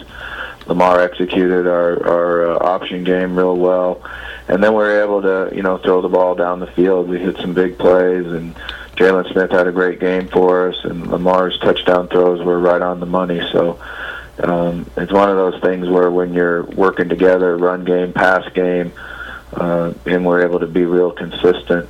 The other thing that was real impressive with our offense was with the rain and the wind, we didn't put the ball on the ground at all. And then as far as where the team was this season, there was some adversity in the beginning, but you have an opportunity. Last season you ended 9-4. You have an opportunity to do that again and get to 9 wins. Just what you can say about how the team responded and kind of regrouped in the middle of the season and got to where you are right now. Yeah, it was real impressive with our players' attitudes and their ability to come to practice and work hard and stay positive and just focus on getting better. We also got some players back, some guys that got healthy. So we're probably as healthy as we've been all year. And our guys are playing with speed and confidence, and I'm excited to see how we do on Saturday. Bobby Petrino and the Louisville Cardinals will fight for the Battle of Kentucky this weekend. Battle for Kentucky with the 7-4 Louisville Cardinals, who are 4-4 in the conference, fought out of the basement of the ACC. They're trending up right now toward the end of the season as opposed to other teams. They are trending up. 4-4, they're in 4th place in the Atlantic Division of the ACC. 7-4, a team whose defense was absolutely atrocious and looked like they weren't going anywhere fast in the ACC, let alone maybe not even make a bowl game. And now they're 7-4. They will face off at Kentucky November 25th this Saturday at noon Eastern Time on the SEC Network. Coming up next to the broadcast is the team at the top and their representative, head coach Dabo Swinney of the Clemson Tigers. They've only lost to one team this season, and that team is named Syracuse. They're 10-1, 7-1 inside of the ACC. They will represent the Atlantic Division once again in the ACC championship game, this time against Miami. And Dabo Swinney and I start our conversation on what this year's team has taught him. It's made me a better coach. Really this is a very young team, a very, very young team. We only have 6 scholarship seniors, and really just, not taking for granted how hard it is to do what this team has done, but just really just reinforcing how critical it is to make sure that you don't overlook any little things when you're dealing with a bunch of young players. Everything is a big deal to these guys, and when you've lost a lot of veterans, you can kind of be in an advanced mode as a coach, and it's just important that you understand you have to start over with a lot of these guys, and you've got to go and meet them where they are. You can't expect them to be where you are. So that's probably the main thing. And when you're learning through, this young team, and obviously, like you said, they're experiencing these things for the first time, where's some of the leadership that's come from this for you that you think here? You broke up on that last part. I think you said, did you say something about leadership on our team? Yeah, leadership from some of the young guys on the team. Oh, yeah. Well, we work hard at developing leadership, and our seniors have done a good job. We don't have many. We do have a really strong junior class, but we talk to them all the time. You don't have to wait to be a senior to be a great leader, and I've seen that from a lot of these guys. We got a bunch of sophomores that I think have stepped up for us and provided excellent leadership, really at every position, and guys that bought in. But I think that speaks to, again, that junior and senior group that really know who we are and what we do and how we do it, and reinforcing things, when you're not looking, whether it's on the practice field, it's in the locker room, or whatever it may be. I think our guys have done a good job in really making sure that we develop these young guys. That coming once again from Dabo Swinney. Dabo Swinney and the Clemson Tigers. When they lost to Syracuse, the question was, how far would they fall? Well, a good team knows how they go through a bad game, a bad day, and then bounce right back. A good team knows how to surge. A good team knows how to respond with positivity. A good team knows how to bounce back quickly. And this team that is the Clemson Tigers this year, yeah, they don't have Deshaun Watson and Wayne Gallman and so on and so forth, but tell me that this team doesn't have talent. Tell me that this team doesn't have ability, that they have not gone through this season and taken that loss against Syracuse, and instead of feeling sorry for themselves and being, oh, poor us, we can't this and we can't that, instead of losing their psyche, instead of letting it get into their head and change them. What happened in this season for Clemson was that they took a loss to Syracuse. Dabo Swinney goes in and shakes the hand of Syracuse players. He congratulates the team. He respects the team like a champion does, like a leader does, like a man who knows what the heck he's doing does, and a person in this community who understands to give props where props are due, and then went back to the office and said, okay, we've given them respect for beating us. They were the better team today, but we're never going to let this happen again. And they haven't. The team, since losing to Syracuse, has won 4 games in a row. Georgia Tech, NC State, which was a game to win the division in the Atlantic, Florida State, Citadel most recently. They will be in a battle for South Carolina. That is the ACC versus the SEC. Clemson will be at South Carolina, who's ranked 24th in the country. Clemson is ranked 3rd. This game will be on November 25th, Saturday at 7:30 p.m. Eastern Time on ESPN. A very exciting game and a game I can't wait to see because South Carolina's gotten a hell of a lot better than they've been in recent history. They're 8-3, and Clemson is 10-1. This is a huge game, probably the best game that they played against each other in a little while here. And then we get to see one of the best games in the nation, which could not only be a good game for the ACC championship, but a preview of these teams going up against each other potentially right after with Clemson and Miami inside of the college football playoff. Coming up here in the conversation next is FSU, and that is Jimbo Fisher. Now, Jimbo Fisher did not have the season that many anticipated that they would. The majority of the media picked Florida State to finish first in the Atlantic. I did not. I chose Clemson. I just couldn't see it with Florida State. I put them higher than where they are, which is 6th out of 7th, but they will not be going to a bowl game this season. They are 4-6 overall. 3 of those 4 wins have come in the ACC, so respect for that. Now, pardon me, I misspoke. I have misspoken. They are 4-6 overall, but they were able to schedule the game against Louisiana Monroe. I apologize. That was something that I did not have set here. They're at Florida, so normally their last game of the regular season is Florida State. Florida State, in the battle for Florida, they play each other. So Florida State does have an opportunity to make it to a bowl game, and I'll tell you why. Number one, this is crazy. Normally Florida State, Florida is this matchup of 2 powerhouse teams. This year, they're both 4-6 going into the matchup. Both of them are 4-6. And they will face off against one another in Gainesville. This game, it's Tallahassee and Gainesville back and forth. Well, this one's going to be in Gainesville at Florida, November 25th, noon Eastern Time on ESPN this coming Saturday, right after Thanksgiving. The battle for Florida is ever important to Florida State this year because if they win this game, they're 5-6. Then they will play Louisiana Monroe on December 2nd in an extra week of football in hopes of getting to a bowl berth. That would give them 6-6 and essentially send them into a bowl game. Now, it's at the 11th hour because the bowl games start in the middle of December, but they were able to get the game in, and props to them for doing it. I know that they're trying to get back to a bowl game, so I understand their reasoning of doing this. Now, the Florida Gators were affected like all the other teams in Florida. They're only playing 11 games this season, so they're not going to a bowl game no matter what. The best they can be is 5-6. Now, the advantage for them is that they're in Gainesville. The disadvantage is the players seemingly have given up on the team, and, obviously with Jim McElwain being fired in the middle of the season, that affects some things. Whether you liked him as a coach or you didn't like him as a coach, it's still kind of a no-no, in my opinion, to fire somebody while you're mid-season because of the fact of what it does to your team and the psyche of the team. When you fire somebody in the middle of the season, if I was a player on the team, to me it would feel like we've essentially given up on this campaign, right? It's like firing the person. It's like working in an office of someone who's running for president, and then the person just is gone.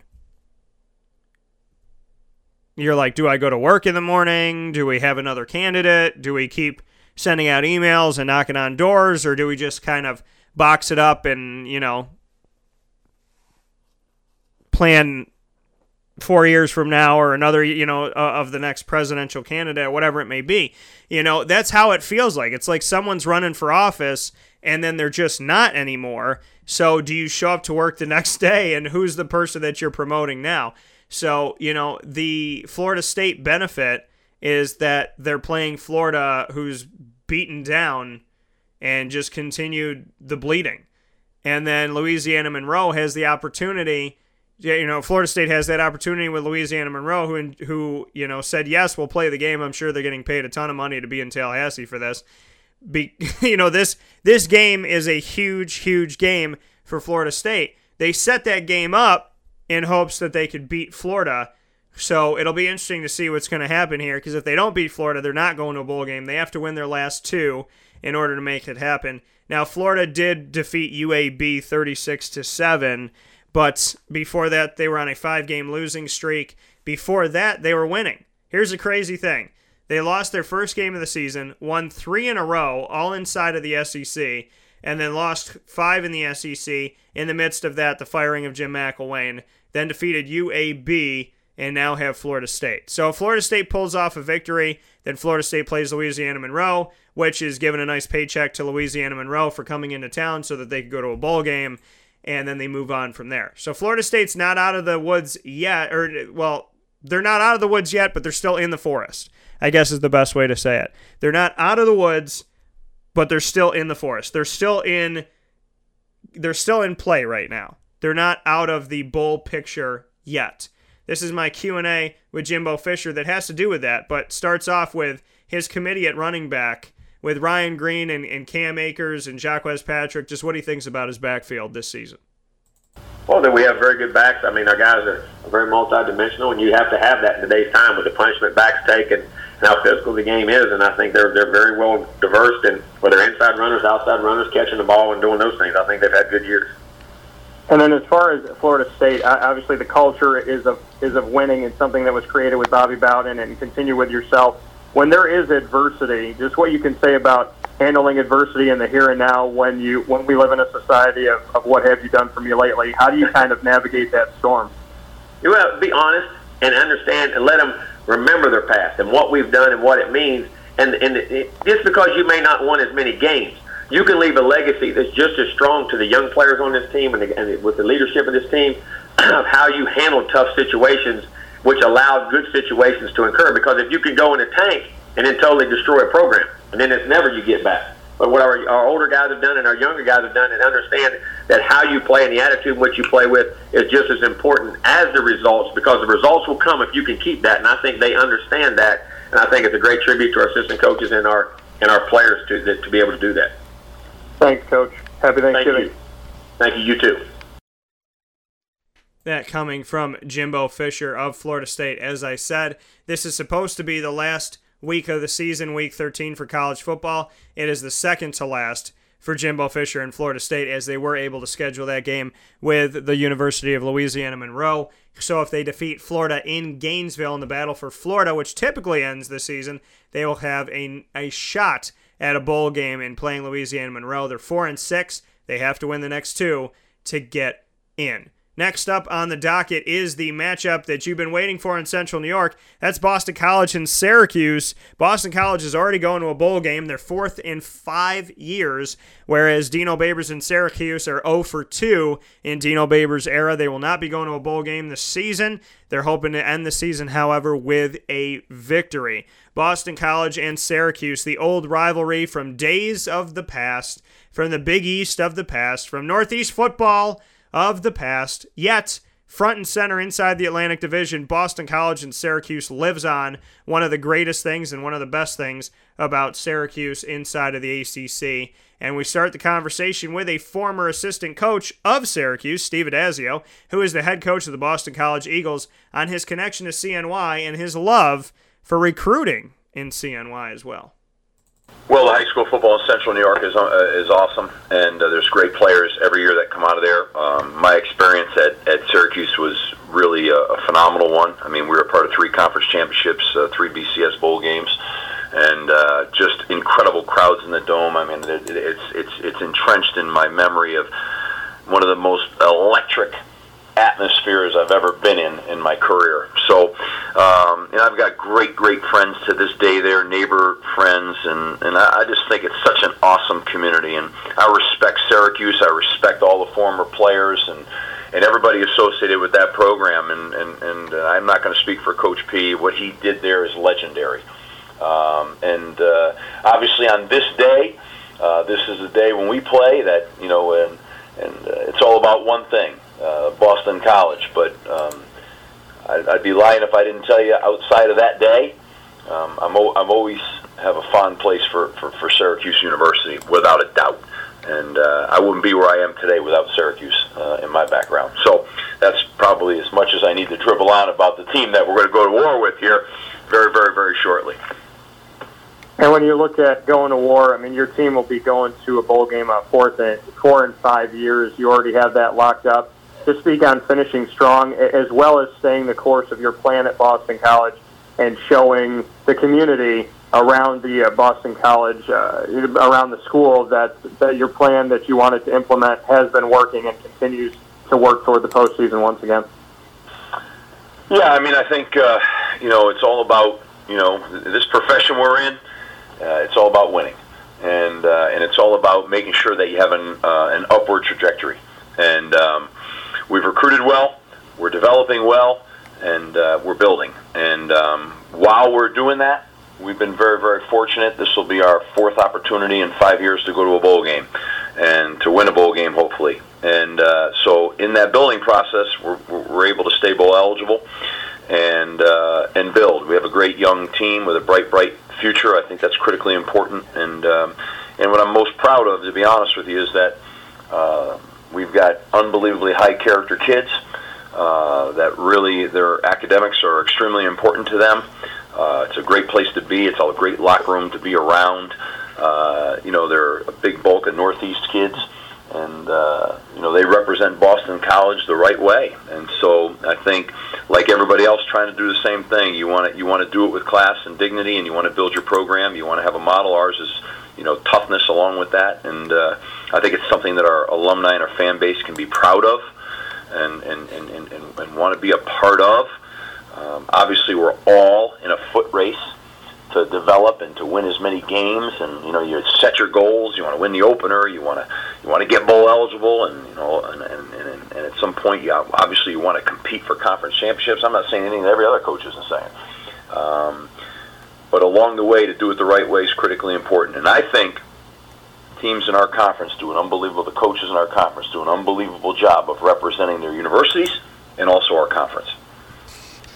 Thanks, Coach, and happy Thanksgiving. Same to you. That coming from Steve Addazio on the Boston College side of the matchup with Syracuse. The battle of the old Big East is what I'm calling this one. And on the other side of it is Dino Babers. This game is Saturday, November 25th at 12:20 p.m. Eastern Time. And Dino Babers with Syracuse trying to finish strong. They're 4-7, trying to get to 5 wins. Last year they were 4-8 in Dino's first season at Syracuse. His hope this season is to improve bare minimum by getting to 5 wins, as they've already beaten Clemson, who is a reigning national champion and most likely being in the college football playoff this year. So to look at something like that, they beat top 25 Virginia Tech in his first year, top 2 Clemson in his second year, reigning national champion. So there are improvements happening with Syracuse. It's not showing up in the win-loss column, but is definitely showing up in those big-time games against top teams that Syracuse had. I mean, Virginia Tech, Clemson, any of those teams come into the Dome in prior years to Dino Babers. The thought was that Syracuse was hopefully going to hang with them, but probably not going to stand a chance, where Dino gives hope to the future for sure, and we'll discuss that in a moment. Babers speaking first and foremost on the up-down of the defense. They had good games against Pittsburgh and Clemson, and then allowed 64 to Wake Forest and 56 to Louisville. So what's his thoughts about the up-down defense? Then we'll take a fast break and be right back here on Wake Up Call.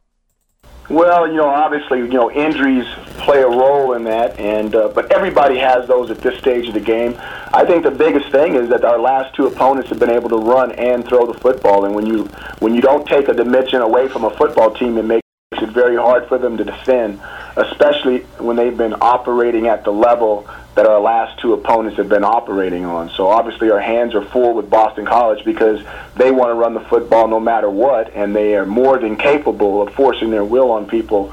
So it's going to be a very, very difficult task to stop them at our place, but we're looking forward to the challenge. And when you look at finishing strong, even though that's not going to mean a bowl game for this season and your second season, just what you can say about team buy-in and keeping the culture positive and just how the guys have responded to you as you move forward into the final game. Well, I think when you talk about what these 2017 seniors have done, I think they're going to be the cornerstone, the brick, the foundation of what we're going to get done in the future. There's no doubt that we're going to win here and we're going to be successful.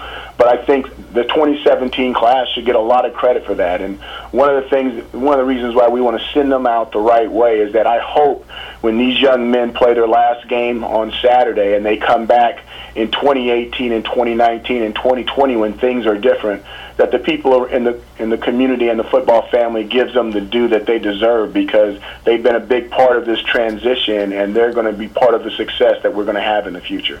Coach, just a quick follow-up on Eric Dungey, obviously going through injury the last few seasons here. Just what you can say about, building toward the future, knowing that Zach Mahoney's been backing him up for a while and won't be there. Just what you can say about Rex and Tommy DeVito and just trying to prepare guys as you get set in case there is that unfortunate happening again. One thing that I don't do is I don't talk about guys that haven't been on the football field yet, so I will not talk about Tommy DeVito. I think Rex is going to get better. As young men play, especially in the quarterback position, they have a tendency to get better. And I think that the second half against Louisville was really his first really big-time work where it mattered, and there were some really good guys in there playing, and he played against them, and he did okay. Now, if he gets another opportunity, and I suspect he will, he needs to do better. And that's what normally happens with young players when they start getting playing time. They get the speed of the game, they get the taste in their mouth, they kind of they figure some things out, and then normally, if they're made of the right stuff, they get better. And I think that Rex is made of the right stuff, so I would anticipate him getting better. And then as far as Dungey, just, even when he's not out there, just what he means to this team on the sideline and just the importance of having his leadership and his energy with you, whether it's out on the field or if it unfortunately has to be there on the sideline. Well, Eric's one of our elected team captains, and that's elected by the players. It's not selected by the coaches. And obviously the way he plays is at a very, very elite level. The way he competes is a very, very elite level. And I think that the guys appreciate the way he plays the game, and I think they appreciate when he can't play the game, being on the sideline and giving them the mental and moral support. That they can go out there and do some of the things that he was capable of doing, if not physically, then in heart. And he's a big part of what we do, and we appreciate him when he's on the field, and we appreciate him when he's off the field with us in spirit. Thanks, Coach, and happy Thanksgiving. Happy Thanksgiving to you, Dan. This is a wake-up call, Fast Break. The Wildcat Sports Pub in Camillus, New York is located on 3680 Milton Avenue in the Home Depot Plaza. It is your family-friendly sports bar and restaurant. Folks, some sports bars aren't family-friendly. Some family-friendly restaurants are not sports bars. The Wildcat Sports Pub in Camillus, New York is proud to be both. It is that marriage that you've been looking for years. The Wildcat Sports Pub is your home base for your sports bar and restaurant needs, games for the kids, indoor and outdoor activities, and enough things on the menu to come back every single week and get to try something new. They're open Sundays from noon to 8 p.m., Monday through Wednesday, 11 a.m. to 11 p.m., and Thursday through Saturday from 11 a.m. to midnight. For reservations and party information, call 315-487-2222 for the Wildcat family-friendly sports pub and restaurant.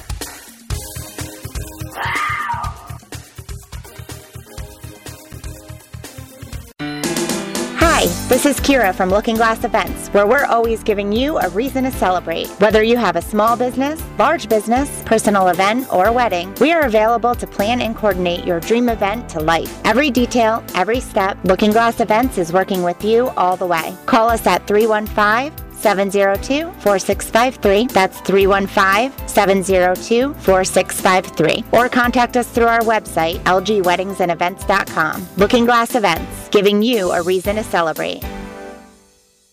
Green's Ale House and Grill, located on 104 West Bridge Street in Oswego, New York, is your home for all the games all the time, Sunday through Saturday, no matter what the sport is. It's also your home of Wingmaster Jabber, who's constantly in the kitchen creating wings that have won awards and you love to eat every single day of the week. At Green's, you'll also find the Wake Up Call with Dan Tortora live on location coaches show, exclusively dedicated to the Oswego State Lakers' numerous sports programs. There's only one place to go in Oswego, and that is Green's Ale House and Grill, 104 West Bridge Street in Oswego, New York. We'll see you there.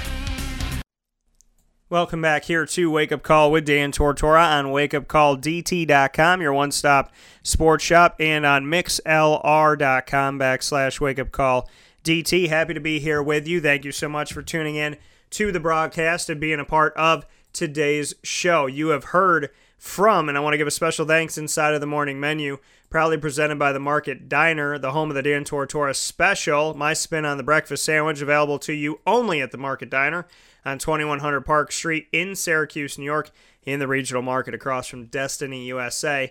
Special thanks to the ACC Commissioner, John Swofford, as well as every single coach inside of the ACC who is featured on today's show, all 14 of the football coaches, including Mark Ricks of Miami, Pat Narduzzi of Pitt, Paul Johnson of Georgia Tech, Bronco Mendenhall of Virginia, Justin Fuente of Virginia Tech, Larry Fedora of North Carolina, Dave Doran of NC State, Dave Clawson of Wake Forest, David Cutcliffe of Duke, Bobby Petrino of Louisville, Dabo Sweeney of Clemson, Jimbo Fisher of FSU, and of course the matchup this weekend in Syracuse, New York that I will be on location for and doing a pregame show for, Boston College at Syracuse. So a big thanks to BC Eagles head coach and former assistant at Syracuse, Steve Adazio, who still recruits Central New York better than any other coach in America, and Dino Babers of the Syracuse Orange as well. So make sure that you come and hang out with us today. We have two shows going on at Lee's and Staggerwald Thanksgiving week. So we're here today, Wednesday, November 22nd at 5 p.m. for Syracuse-Toledo pregame before the tip-off. We're there at 5 p.m. for the game at Lee's and Staggerwald downtown on 117 East Fayette Street in downtown Syracuse, 5 minutes from the Carrier Dome. We're there tonight, 5 p.m., Wednesday, November 22nd, previewing Syracuse taking on Toledo in the Hoop Hall Miami Invitational, and very, very excited about that. That Invitational is going to end in Miami with Syracuse taking on Kansas on neutral ground, but for now they are here in Central New York, and we will see you at Lee's and Staggerwald tonight, November 22nd at 5 p.m. The Wake Up Call Pub Nachos are available, the awesome steak sandwiches, a fully stocked bar with different drinks that they can make for you, and you get your first beer for free if you bring your game ticket.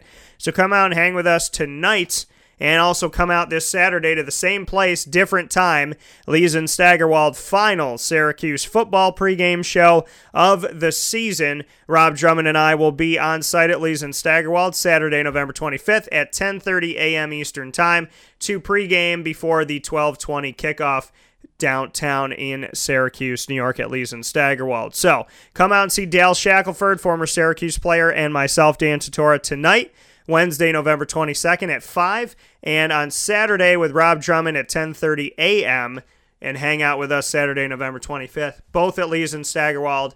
An amazing place to go with the family, girlfriend, boyfriend, on a date, business, whatever it may be. Come and pregame with us tonight and on Saturday. We appreciate you coming out. We appreciate your business.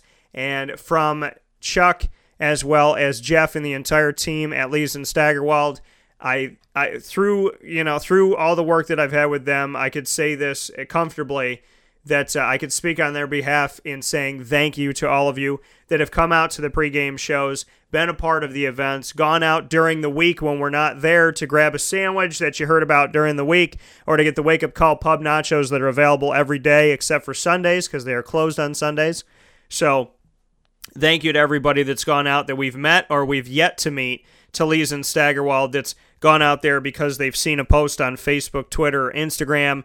They got one of our emails. They were connected with the Downtown Syracuse Committee. They saw the information on my website on wakeupcalldt.com. You came out to a pregame show. However you heard about it, whenever you went, thank you from Chuck, Jeff, and the team at Lees and Staggerwald downtown. We look forward to seeing you tonight at 5 p.m., 117 East Fayette Street in downtown Syracuse. Be there. So, coming up next here in the broadcast, taking a very short break from college football. Got to get you set for those Thanksgiving Turkey Day games, folks. Minnesota at Detroit is at 12:30 p.m. Eastern Time.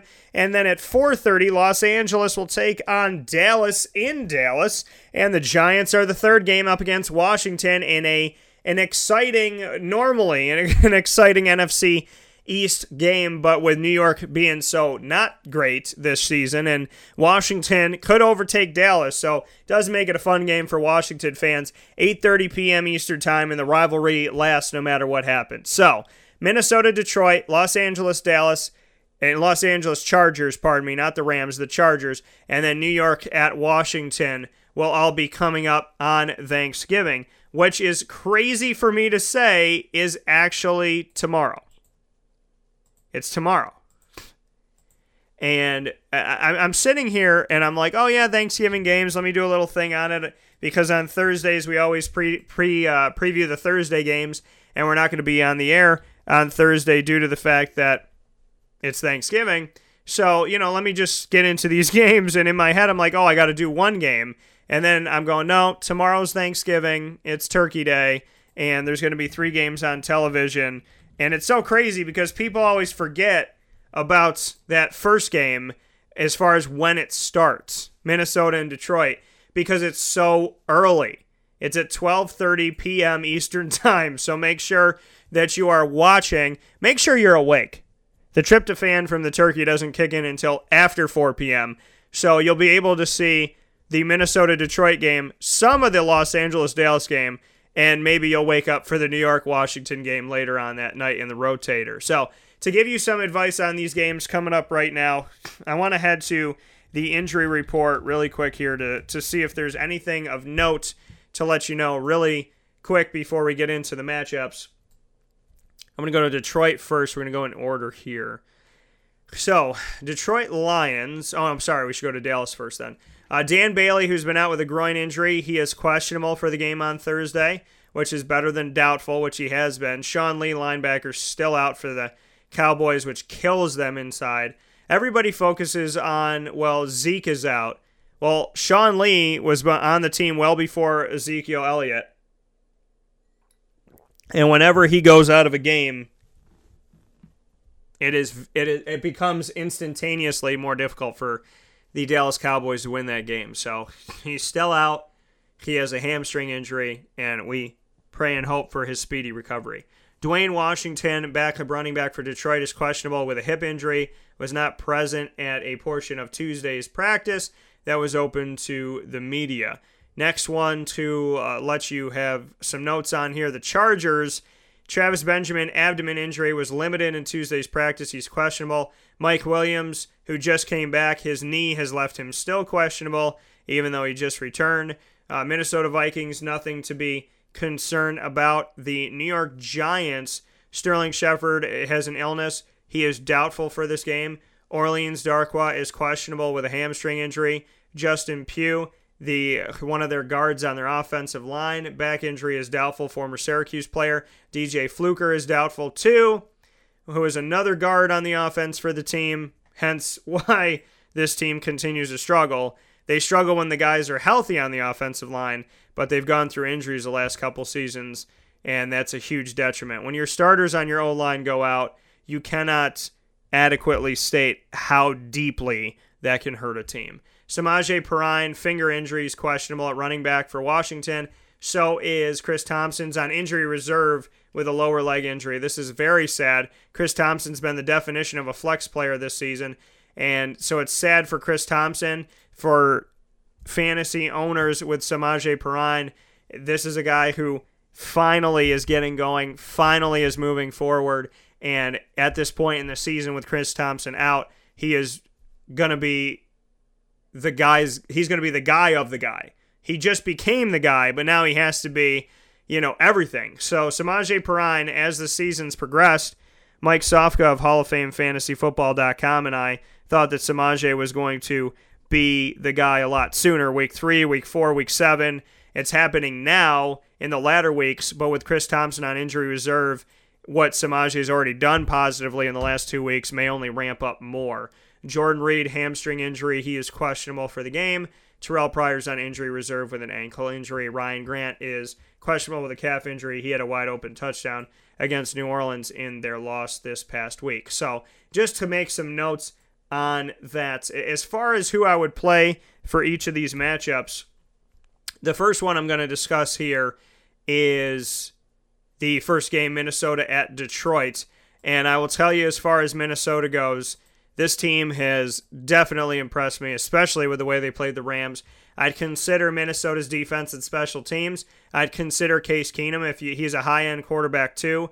Latavius Murray in this game, Adam Thielen, Kyle Rudolph, and Stephon Diggs for Lake Minnetonka. On the other side of it, to take a look at the matchup with the Lions. Now, they lost to the Lions earlier in the season, 14-7, so they're looking to avenge this. If the Lions beat them, they stay in the playoff hunt. If Minnesota wins, then, they've already locked up a playoff spot. If they win, then we're looking at Minnesota still vying for the top spot, chasing Philadelphia. In this game, I would play Matt Stafford in the game. I would consider Amir Abdullah as a high-end running back 3. I'd play Marvin Jones Jr. in the game, and I would consider Kenny Galladay. And Johnny just said we beat them already, and yeah, we just mentioned that 14-7, that victory.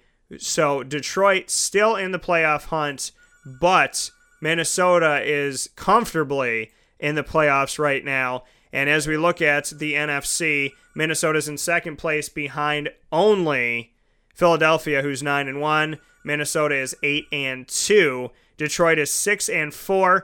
And like I said with Atlanta, I said if Atlanta won, then they would move up above Detroit and Seattle. So Atlanta is in 6th place, Detroit's in 7th, Seattle is in 8th. They're all 6-4. So Detroit in that, that Atlanta game where Detroit's touchdown was called back, just think about that. I know this is going to upset some people like Johnny B, but just think about this. If Atlanta had not gotten that call from the officials, which is a very questionable call,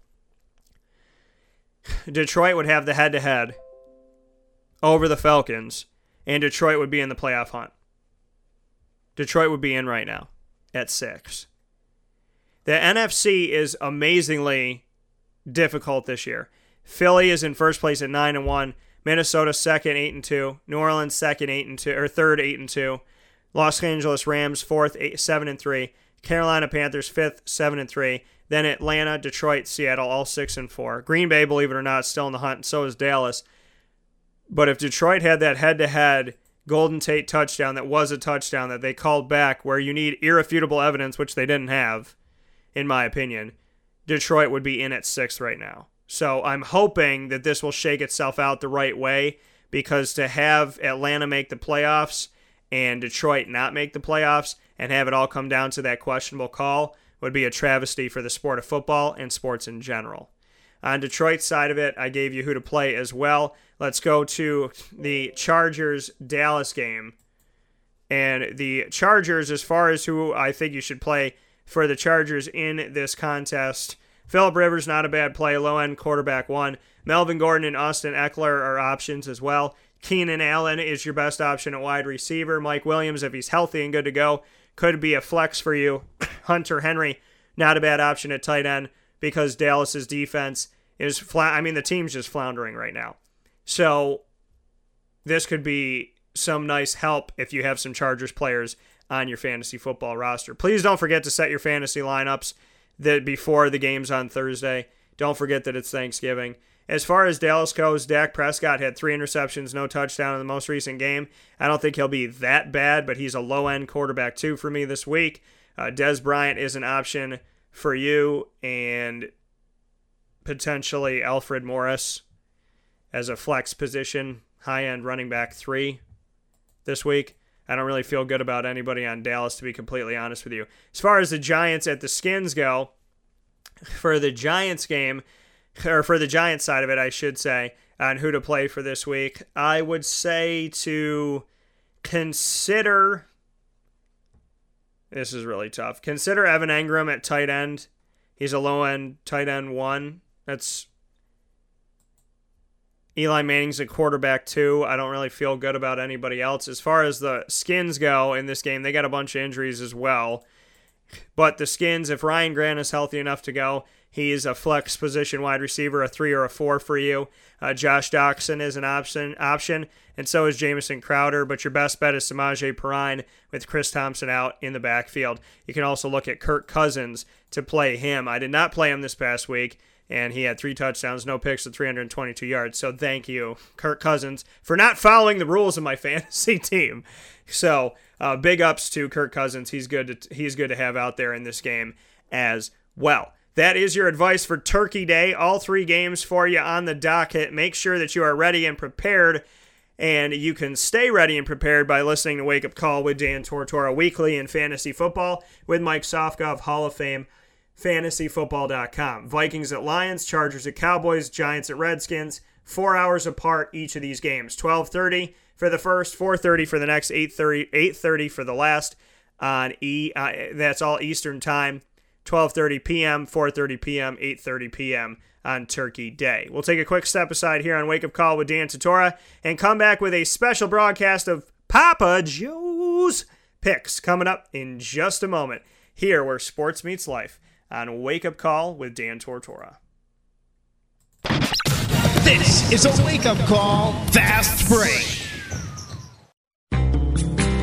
The Penn & Trophy Center on 111 East Willow Street in Syracuse, New York, has been making memories for Central New York for over 60 years. It has the trophies for your teams, and when you walk in there, it's so much more than just that. When you walk into the Penn & Trophy Center, you are immersed in the reality that anything can be customized, anything can be engraved, whether it's for your anniversary, your wedding, your bar mitzvah, your birthday party, whatever you want to do with that memory, that watch from Grandpa, or that bracelet from Mom, or that wedding ring that's been passed down through your family. If you want to get something engraved with a memory to last a lifetime, the Penn & Trophy Center, 111 East Willow Street in Syracuse, New York, where memories are made and where memories last a lifetime.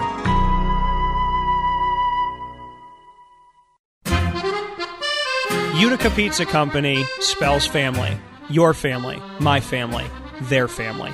The recipes that they have shared with each other throughout the years and have now been so gracious to share them with us. I can sit here and talk with you about all the great things that are on the menu, but we'd be here forever. So let me say this. Utica Pizza Company is second to none. And now you can bring it home with you and you can dine in the restaurant. UticaPizzaCompany.com will give you all the information that you need. And let me say, these Utica greens, they're the best. Utica Pizza Company. Call them and place your order at 315-214-3060.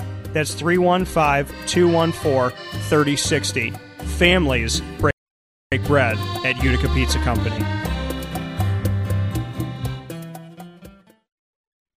Welcome back here to Wake Up Call with Dan Tortora on WakeUpCallDT.com, your one-stop sports shop, and on MixLR.com/WakeUpCallDT. Happy to be here with you on the broadcast inside of this pre-Thanksgiving, fully stocked, full table of sports information.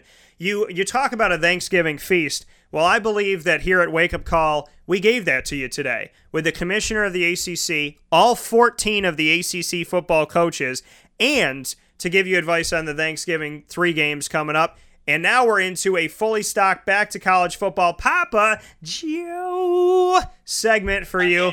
Papa Joe and myself are here with you on a special Wednesday broadcast because on Turkey Day, we take the day off, and the only rule that I have for Papa Joe and I on Turkey Day is to eat a lot of the bird and then sit in front of the tube and watch some football. How you doing, sir? Pretty good, Daniel. Good morning. Now, there are a lot of battles. I've discussed a bunch of them at some length this morning going through the ACC because a lot of them are tied into the ACC. But there's going to be battles for Florida, battles for Kentucky, battles for North Carolina. I want to ask you first and foremost what game you're most excited for this week. I didn't quite hear that, Dan. You're breaking up. Oh, I said what game you're most excited for this week. Well, it's got to be Florida State because of I'm part of Gator Nation. But with that being said, there's so much information down here about what Chip Kelly's doing, what isn't he doing, what other coaches are doing. I do have some information to share with your audience, and it says that both he's settling on both UCLA and Florida. He's going to choose between the two. $6 million. That's the offers, from what I understand.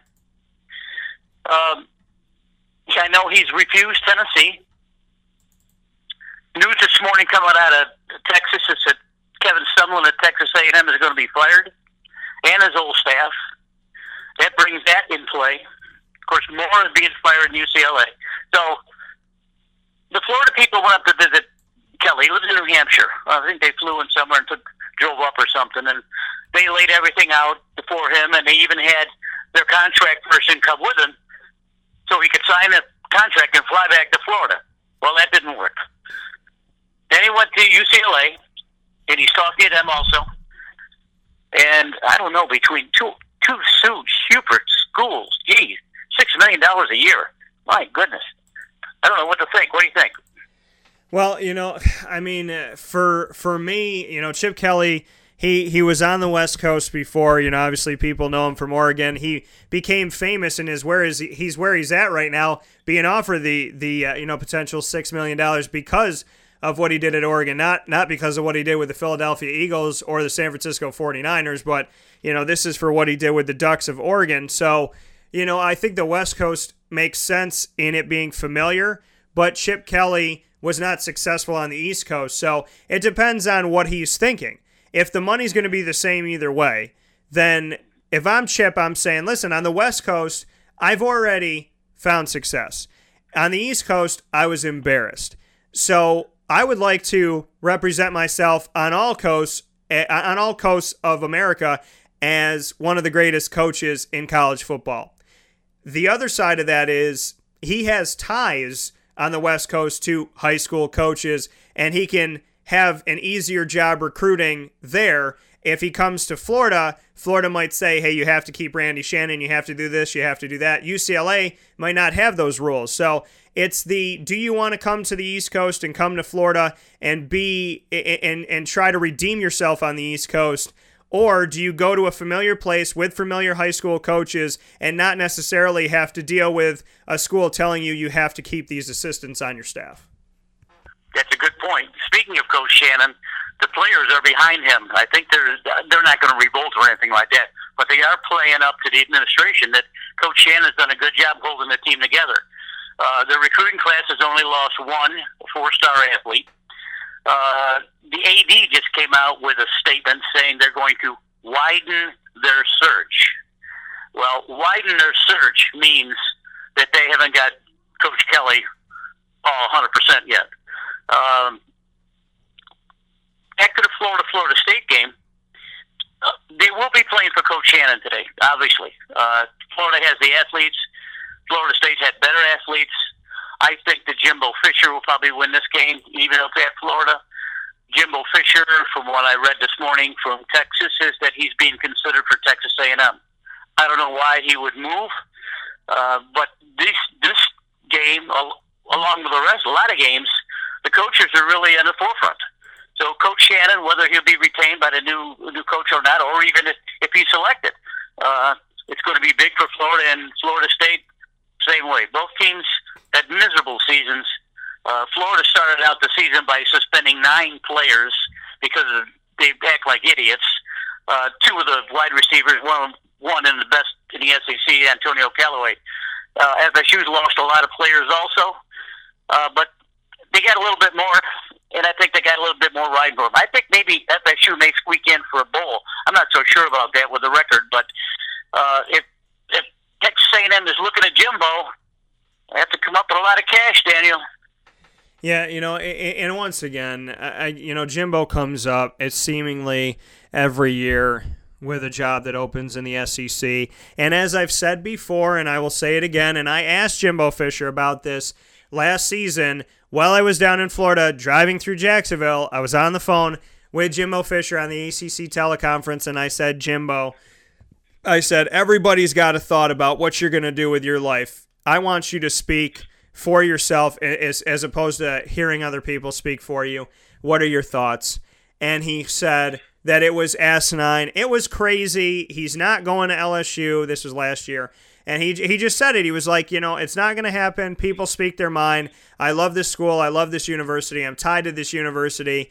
And, he's synonymous with it. If he doesn't take the LSU job last year, I don't see him taking the job this year with Texas A&M. I don't see him leaving for the SEC. He can lose for a couple seasons in the ACC and not get fired because of everything that he did under Bobby Bowden, because of what he's brought this team to, because he's been on the national stage pretty much every year that he's been the coach except for this season where they've had a tumultuous season. But how many times do they lose their starting quarterback in the first game of the season? So, for Jimbo to take another job, I can't see it happening. I wouldn't understand him wanting to leave. And, my reasoning stays the same. And I've said it to you before, Papa Joe. Why leave a school who will name a building after you, name some part of some field somewhere after you, will erect a statue of you, allow you to retire when you want to retire. You can coach the next 20 years, and you will make more money over time staying at that school than you will make in 3 years being somewhere else. The money comes quick in the SEC, but the job leaves even faster. So stay in the ACC, stay with Florida State, let them make the statue, let them put your name and your face all over buildings, retire when you want to retire, when it's time for you to hang the cleats up, and then move on with your life. Jimbo Fisher has a swan song at Florida State that's located probably 10 or 12 years down the road. Why would you leave that? You're right, exactly right. I was just wishing that maybe he would leave because maybe we can beat Florida State now. But, there's looks like there's going to be several teams in the SEC that are going to be looking for coaches. Now we just heard about Texas A&M. You have Mississippi, Tennessee, Florida, Arkansas. They haven't relieved Coach Burt yet of his job, but I think that's coming down the line too. You got the possibility maybe of Dan Mullen from Mississippi State coming to Florida, who I really, really, really, really want. Even more so for me than Chip Kelly. He's proven in here. He's proven in the state. He can win in the SEC, even with a weak school at Mississippi State. Even though they're paying him well, I really, really wish that Dan Mullen would be considered for this job. Yeah, and Dan Mullen's come up with a lot of different things so far as who would take him at this point. Everybody is looking for Dan Mullen. It sounds like, there's a lot of people that are looking for Dan Mullen right now and hoping that he would give them an opportunity. And there has been these changes that have gone on. I mean, Jim Mora fired by UCLA. They were supposed to have this phenomenal season. Their quarterback is definitely a strong guy and brings a lot to the table in Rosen. And, so the hope was that they were going to have a strong season, but that hasn't happened. Now, I said, jokingly but seriously, that the American Athletic Conference could send more than half of their teams to a bowl game, where the SEC could have half of their teams without a head coach by the end of the season. Florida, Tennessee, looking, Vanderbilt is 0-7 in the conference. You have to think that comes up. You have to think that Missouri could come up. You have to look at Arkansas, obviously, and Ole Miss, Texas A&M, with things coming out about, they're going to a bowl game, but already the conversation and the rumblings from week 1 or 2, by week 3, everybody wanted to fire Kevin Sumlin, and we feel they're going to a bowl game. We're in the same place. If this was Syracuse, and people in week 3 said fire Dino Babers, and they were 7-4 right now, everybody would have shut their mouth, gone to a bowl game, thanked the good Lord Jesus Christ that they were playing in December or January, and there'd be no conversation. But in the SEC, when a decision's made about your head, you could go 10-0 from there and ain't nothing going to change it. So, I mean, the SEC literally could see, like I said, 7 coaching changes, if not at least 6, in the offseason. Well, we'll see what happens. Speaking of Syracuse, they're at home against BC. Do you think Dino can save the season? You know, Dino's going to do everything that he could do in this game, and I really, honestly, the tough part of this is Syracuse has had Eric Dungy for 3 seasons, and he has not been fully healthy for 12 games in any of those 3 years. The irony about the Louisville game is that 2 years ago, he got hurt in the Louisville game, came out, and they got spanked. And this season, he was injured before the Louisville game, didn't play in it, and they got spanked.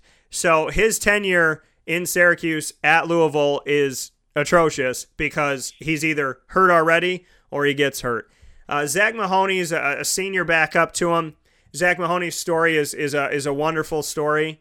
He was a preferred walk-on onto the team, 5th-string quarterback who got a scholarship and almost defeated Clemson, almost defeated LSU, and has obviously run the offense pretty well for the most part. Now, the problem is that he had 3 touchdowns, no interceptions in the first 2 quarters of the Wake Forest game. Since that, in the 2 quarters to end the Wake Forest game, in the 4 quarters against Louisville, he led an offense that scored 13 points in 90 minutes of play. 13 points in 6 quarters. So Zach Mahoney's going to be playing his heart out in this game. It's atypical of Zach to not score the ball. So my hope is that he goes to work in this game. BC is a pain in the butt. They don't have their starting quarterback, Anthony Brown, but they do have a guy who I respected, who is recruited by Syracuse and BC, who is none other than Darius Wade. He had the job, lost it, got hurt, got it back, got hurt, lost it again, and now he has the job one more time, and he was able to take care of business of UConn 39-16, only had to throw a touchdown, only threw 15 attempts, though. I think Syracuse, even though BC has been scoring a lot of points, I think Syracuse, they play a certain way against Boston College at home. They literally play like the world's on fire and this is the last-ditch effort to save your family. So I think Syracuse is going to win this game. I think Dino's going to be able to leave season number 2 at Syracuse saying that we went from 4-8 to 5-7, so we improved in wins. We defeated another top 25 team. This is a top 2 reigning national champion, Clemson, who's going to be in the college football playoff most likely. So he has something to build off of, but that one more win would be a massive help to them. I don't think it's going to get them into a bowl game, but then again, who the hell knows when 80 of 130 teams play, so you could be 1-11 and get a phone call on a year that everybody's terrible. So, Boston College, it's going to be a hell of a game. Best offense that Steve Addazio's brought into the Dome in a long time, but I'm going to lean on the side of Syracuse and say that they'll stop the bleeding because the only place they've won is at home. They have not won a game on the road this season at all, so I would think they want to finish strong. Zach Mahoney wants to get some respect in his final game at Syracuse, and I think they'll figure it out. They'll find a way. I wish you guys luck up there. It's going to be good. Going back to Coach Sumlin, he may not be the only coach in that Texas A&M LSU game that's under fire. Coach O got a little shaky at the beginning too. I think he's 7-3 right now, if I'm not mistaken. But Texas A&M kids are going to play their house hard for Coach Sumlin. LSU kids always play tough for Coach O. I don't know if Coach O doesn't win this game, he could be in a pickle and add his name to the rest of the list of the SEC teams that are looking for a coach. Coach Sumlin, I think, has everything to play for her as well as Coach O, but I think LSU at home is a little bit tougher than Texas A&M. Your thoughts? Yeah, well, first and foremost with LSU, the team is 8-3 and they've won 5 of their last 6 games after losing to Troy, almost to Syracuse, and losing to Mississippi State. This is a team who, again, Coach O, first year, everybody wanted his head. He fills in when last year they fire an 81% winning percentage coach. When they get rid of Les Miles, O fills in, and normally the interim doesn't get to be the head coach. They give him the job. He takes the job in his first season outright this year and has 5 out of the last 6 games be a victory. The only loss he's had in the last 6 games is to Alabama, who nobody's beaten. So, I think Coach O has, again, if it was Syracuse, this man would be a genius. This man would be a savior. But, 3 losses in the SEC is a big problem, and that loss to Troy is hard to forget. But, Texas A&M, Kevin Sumlin is most likely out. Ed Ogeron, if he wins this game, he keeps his job. You can't lose to a coach that's getting fired. But I still think that Coach O sticks around. However, we know the SEC, and as much as we want to say that this is what makes sense in the mind of a human being, the robots that run the SEC might fire this guy for walking left instead of right out of the tunnel, for all we know. That's a good thought. What other games you like? Well, first I want to get to our poll. Where do you think Chip Kelly will end up? 69% of you have voted Florida, 27% UCLA, and 4% said he's going to end up somewhere else.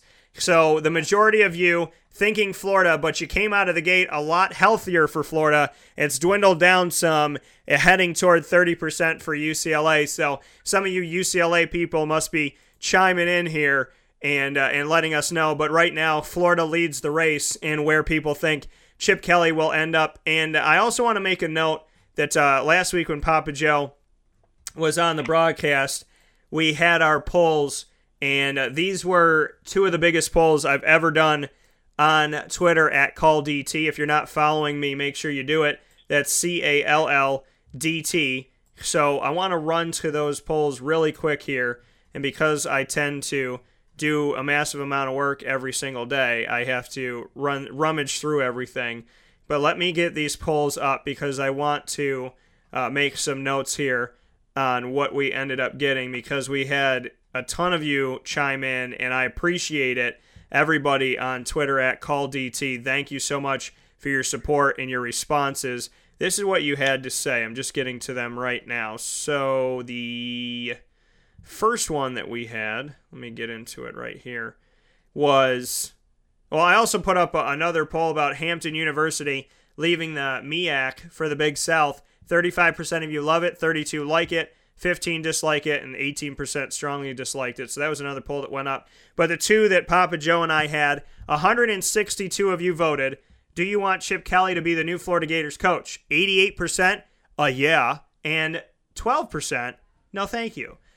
Another poll that we had, 254 votes. If you could choose, would you want former Oregon head coach Chip Kelly or former Oregon offensive coordinator Scott Frost, who's the current head coach at UCF, to be the next Florida Gators head coach? 78% of you Chip Kelly and 22% of you Scott Frost. So Chip Kelly winning the battle here in all of the polls right now for Florida. Papa Joe, Florida State's playing Florida, and Florida State found a way to go to week 14, which doesn't exist in college football. They got Louisiana Monroe to come to Tallahassee for God knows how much, probably a cool mill, and they're coming in to Tallahassee because Florida State is banking on this game against Florida, saying if we beat them, we're playing Louisiana Monroe, we'll get to 6-6, and we'll go to a bowl game. So they're using Florida as a springboard to try and get to that extra game, that bonus game that college let them have. What do you think about it? Preposterous. I mean, Louisiana Monroe, you just say a million's probably right. I harken back to the conversation we had a couple of weeks ago about Troy coming to LSU. God knows how much money Troy was getting, but sometimes there's an upset, but not in this case. I think, in my opinion, a 6-6 record shouldn't go to a bowl anyway. I'm hoping that Florida can upset the apple cart here. I'd love nothing better than for us Gators and Gator Nation to beat Jimbo and keep him out of a bowl. That coming from Papa Joe, sending the warning shot over the bow to Florida State in this game. This game is going to be in Gainesville, and it is the final game of the regular season for the Gators. The Gators are 4-6. They have no shot of going to a bowl game this season, and they're just trying to end strong, but they have had struggles. The only team that they have been able to beat most recently was the team that they had to, which was UAB, who lost their football program recently and got it back because people went absolutely insane about it. But before that, they were on a 5-game losing streak and had not won since they beat Vanderbilt 38-24 at home in Gainesville. So this will be the final game. I'm going to go with FSU in this one as who I think is going to win it, because FSU has been starting to, they're doing some good things. They have too much. They have Ryan Green as well as Cam Akers and Jacquez Patrick in the backfield. They got some good guys in the secondary. I think that they're going to do enough in this game. But, if there's an upset that comes, what do you do? Do you call Louisiana Monroe and say, can we have the check back? It breaks my heart to say this, but I agree with you on this with Florida State. They got a little bit too much firepower for Florida. Florida's deep. Florida had a lot of injuries, along with the 9 kids that got suspended. I think that they're only dressing maybe about 70, 72 kids. Florida State has a little bit too much here, and it doesn't matter if you play in Gainesville or Tallahassee.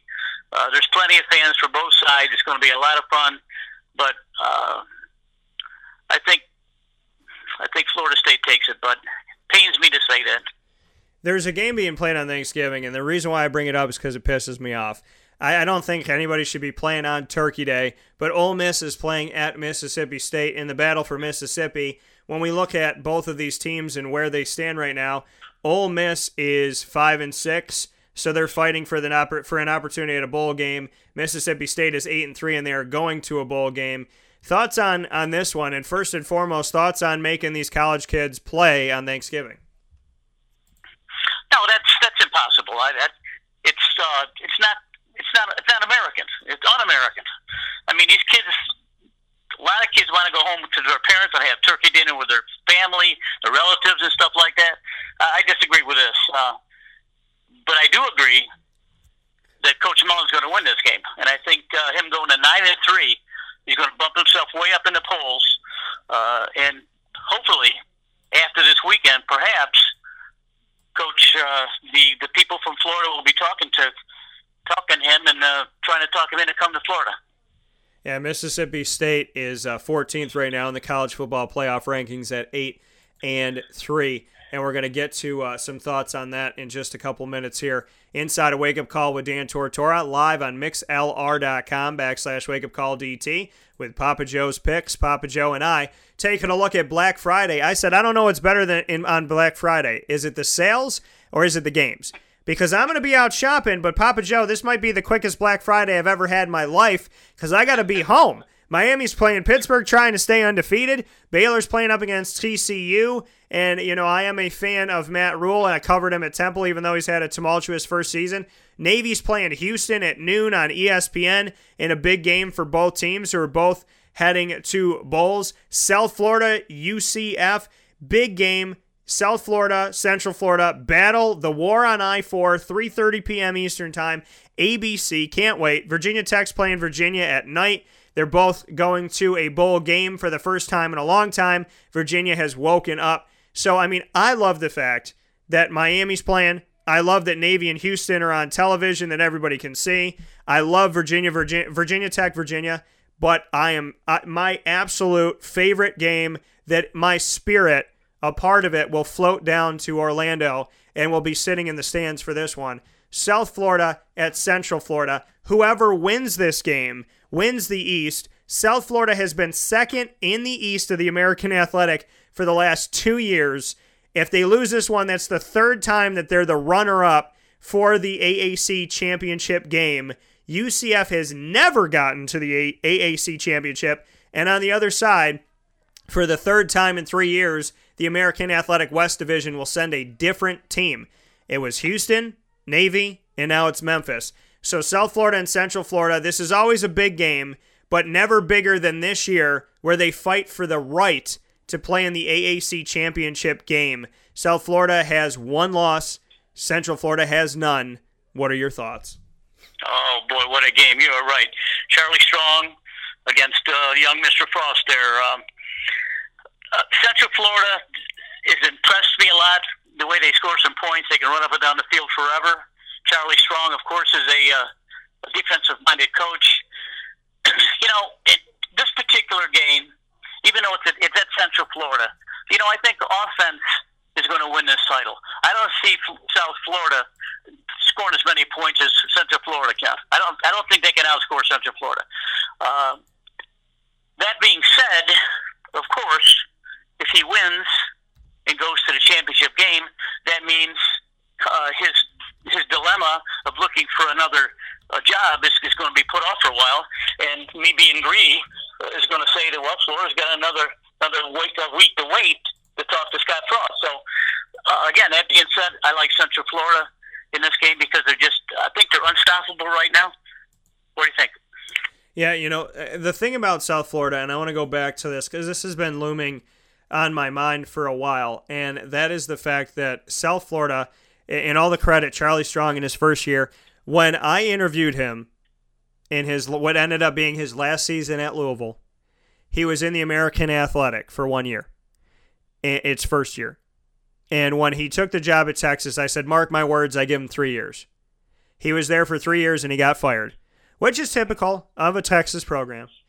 And after being fired, has found his way back into the American because things are cyclical in sports and there's a lot of irony in sports. So he is with South Florida, and in his first season brought the team to a 9-1 overall record, 6-1 in the conference. And huge credit to him in navigating through the storm of the AAC, which is a lot harder than people think, and the literal storm of Hurricane Irma. The thing that's been looming, though, and you know what? It's good when you're Charlie Strong and you inherit a quarterback like Quentin Flowers. When you look at who is a Heisman Trophy finalist in my mind for the last 3 years, and if people don't know, they better get to know. South Florida, my thing with them is that, yes, they have played to a 9-1 record, but they lost to Houston, who literally could beat anybody on any... Houston's that team that can beat anyone and lose to anyone, and they've shown that this year. They're that bowl-eligible team that's a pain in the butt to play, but you could possibly beat if you need the win. And if you, if you're trying to get into a... They're extremely fun to watch. They're playing Navy this week. It's going to be a great game on ESPN at noon. And my thing with South Florida is they've played games closer than Central Florida has. Now, Central Florida, they're doing what Syracuse is doing, but better. They're going really, really fast on offense, but they're actually playing defense. And Scott Frost, I think, is going to have, like you said, Papa Joe, it's too much offense. South Florida can hang with you and they can roll, but as that car starts to get up to 30 or 40 points, it starts to shake. Where Central Florida's car is purring like a kitten when it's up to 50 or 60. So in my opinion, the offense is going to take this. Defense will do some things, but you cannot outscore. In my opinion, Central Florida's offense will not be outscored, which is why they deserve to be higher than 15th in the college football playoff rankings. And so I'm going to pick Central Florida as well and follow up with a question to you, Papa Joe, and this statement that I have with what's going on with the college football playoff rankings. Washington State moved up 5 spots in the third week of the college football playoff rankings after defeating a Utah team who's below 500. They moved up 1 spot on a bye week this week. Mississippi State is up 2 spots after defeating Arkansas, who's 4-7. UCF is 10-0, and they're ranked 15th. Agree or disagree with what the committee's doing to UCF? I don't want to say Central Florida and South Florida are second-rated schools. I don't want to insult that, but go back to Charlie Strong in South Florida for a while. You were correct in stating that he had a tough time at Texas. Him coming to South Florida, it's a AAA school, AAA conference. I think he's comfortable in this type of environment. I don't think that the polls are ever going to allow these teams to come up. They should, a little bit at least. I'd like to see Central Florida play anyone, frankly, the way he scored a ball this score. But Charlie Strong, I think, is comfortable in this environment now. Central Florida, obviously, is a great story, It's difficult for me to see these teams playing the SEC teams or the ACC teams and winning consistently.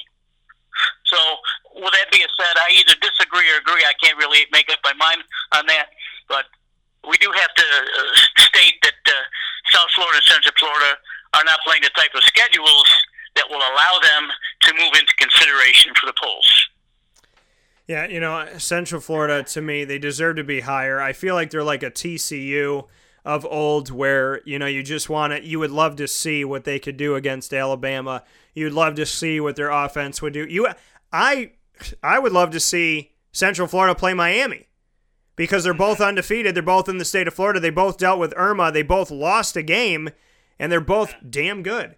So, and a whole lot better than Wisconsin, who's played chip chaps to get to where they are right now.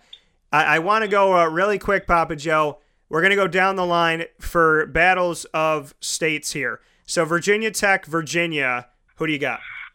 I got Virginia Tech's defense on this one. I think they stopped Broncos' boys. I'm gonna go with Virginia. I believe Virginia Tech can win this game, but Virginia's been ripe for a win. I'm going for Virginia at home in Charlottesville. Georgia and Georgia Tech. If Georgia wins, they stay in the playoff hunt. If Georgia Tech wins, they go to a bowl game. This is a toss-up to me. Not a real toss-up. I'm sure Georgia's favored, but the way Georgia Tech plays football with their running attack, keeping Georgia off the field, I do like Georgia only because they have more talent. But if Georgia Tech holds the ball on them and keeps running and running and running, could be an upset. Yeah, I'm going to go with Georgia Tech in this one, and I think that they're going to make that triple option a little bit of a heyday for Georgia. Next one is, I'm going to go down here and select, I'm looking at one of these games. Clemson and South Carolina. Clemson number 3, South Carolina 24th in the country. South Carolina finally looking good again. They're 8-3 on the season. Thoughts in this game that will be played Saturday night at 7:30? Clemson has too much to play for here. Dabo Swinney's not going to let his kids lay down. He's going to be screaming and yelling the whole game long. Going to be a hard game against a tough South Carolina team. But I think Clemson's got too much to play for, and they got to win to stay in contention for the playoffs. Yep, I'm going to go with Clemson in this game as well. I think that Clemson's going to do what they need to do. After losing to Syracuse, probably the best thing for them. They learned a lot. The other game that I want to talk about, Washington State and Washington. I don't agree that I'm happy for Washington State, but I highly disagree with moving up in a bye week. What do you think about this one? Well, I'm a big Mike Leach fan. Have been for years, once he was at Texas Tech, was it? Anyway, Washington State, I think, wins this game rather easily. And frankly, Coach Leach is being spoken about with some college football openings, and Florida being one. I'd like to see Mike Leach even be considered to come to Florida because he's an offensive genius. But don't be surprised if he leaves Washington State. But I like Washington State. Yeah, I'm going to go with Washington State in this game as well. They have a lot to play for, and they're trying to surge right now. They're looking to get a nice bowl game that'll put them in a good position moving forward.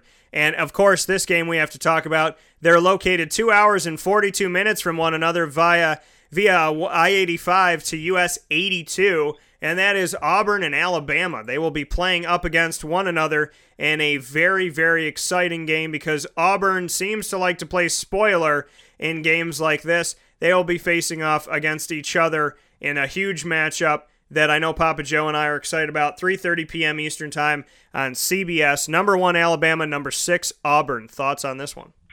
Oh, what a game this is going to be. Nick Saban preparing for something like this. He's an evil genius, and Gus of Auburn likes to pitch the ball around. Alabama's lost a lot of defensive players, and they're still mighty. This is going to be very close. This is closer than a lot of people think, and maybe even an Auburn upset. This is not a runaway by any chance.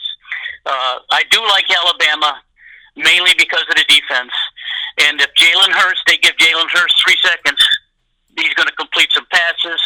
They got a good running game. Again, keep Auburn's offense off the field, but I like Alabama. Yeah, this one's really hard for me because I want to say Alabama, but, this is what I'll say. My mind is telling me Alabama. My heart is telling me, boy, wouldn't this screw everything up if Auburn won this game. So it would be a lot of fun to see what would happen. I don't see Alabama at this point, to me, in my opinion, they could lose the SEC championship. They could lose to Auburn, and the committee will still write them in as a top 4. So, I don't think Alabama, because they're going to have to drop from 1 to 4, and you saw how hard it was for them to drop Clemson from 2. So, the way it stands right now, I don't think Alabama can do any wrong. I think that they're the prodigal child of the college football playoff. So I think they'll be okay, but darn it if this won't be a great game. Outside of that, Papa Joe, do you have any final notes on a Thanksgiving weekend, which is going to give us probably the best football we arguably have seen all year? I agree. Mary's family's from Wisconsin, and my brother-in-laws are all in an uproar up there because Wisconsin is underappreciated. They're not getting the right coverage. They're this and that and this and that, and it's true. They're playing a weak Minnesota team, but Wisconsin, if they stay undefeated and are outside the top 4, come on. No, that's not right. I mean, granted, they haven't played a tough schedule, but no one's beat them. Well, and the thing is, and you argue that for Central Florida as well, which is why you argue having 8 teams in the... If you had 8 teams right now, it would be Alabama, Miami, Clemson, Oklahoma, Wisconsin, Auburn, Georgia, and I would put UCF above Ohio State and Penn State. Here's the thing that I find funny. Somebody said yesterday, Ohio State will make it into the college football playoff conversation if they beat Wisconsin in the Big Ten game. Wait a second. So Wisconsin's not good enough to be in, but you can springboard yourself in from 9th place above Wisconsin if you beat them head-to-head? If Wisconsin is that good that a win would skyrocket you into the college football playoff, then they should already be in. So we shall see, but I will argue UCF and Wisconsin up and down and around the corner. If it was up to me, I would say, you know what, this year we're playing 8. We're playing Alabama, Miami, Clemson, Oklahoma, Wisconsin, UCF, and then Georgia, maybe Georgia and Auburn or Georgia and Notre Dame. I'd probably take in Notre Dame. I'm not taking Ohio State. You got 2 losses. I'm not taking Penn State. You got 2. USC's got 2. TCU's got 2. Washington State's got 2. Mississippi State's got 3. Michigan State's got 3. So the easiest thing for me to do is say, give me my undefeateds, which are Alabama, Miami, Wisconsin, and UCF, and then I'll fill in the other 4 with the teams that I think are good enough to go, and let's have a party.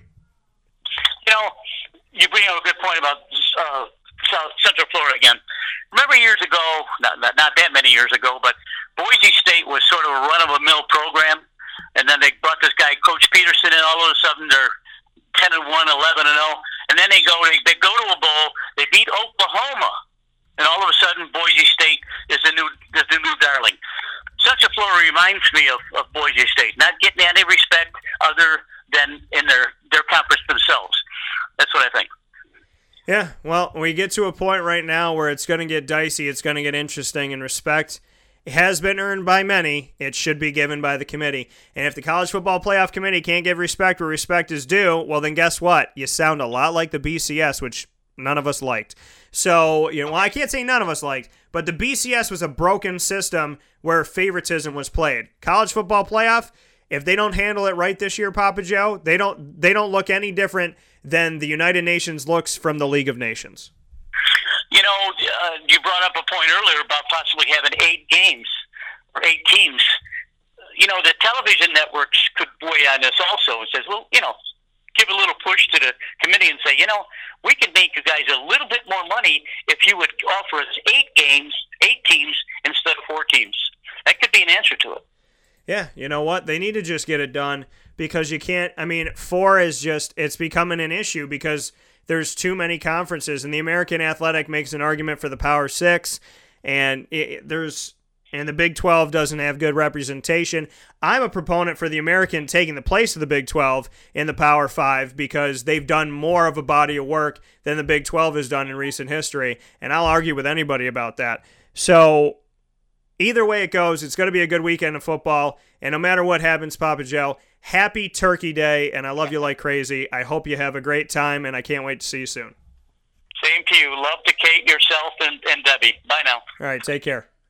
That coming from Papa Joe. We are here on Wake Up Call with Dan Tortora in the pre-Thanksgiving special. We'll take a quick step aside. We're normally a 2-hour show. Today we've been a 3-hour show. Why? Because we love you. That's why. I do what I got to do for my people. So we will be back in just a moment to wrap up the show. This is a Wake Up Call Fast Break. Hi, this is Kira from Looking Glass Events, where we're always giving you a reason to celebrate. Whether you have a small business, large business, personal event, or wedding, we are available to plan and coordinate your dream event to life. Every detail, every step, Looking Glass Events is working with you all the way. Call us at 315-702-4653. That's 315-702-4653. Or contact us through our website, lgweddingsandevents.com. Looking Glass Events, giving you a reason to celebrate.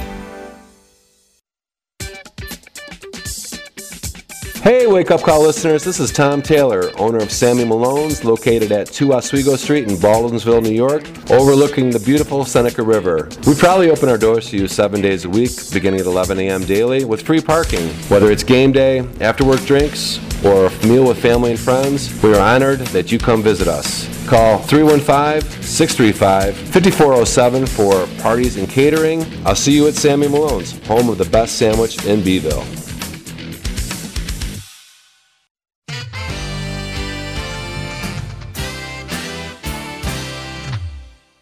Hi, this is Domenico Vitali, owner of Giovanni's Formalwear, where you look great and feel even better with our renowned tailoring and alteration services on any suit or any tuxedo from anywhere.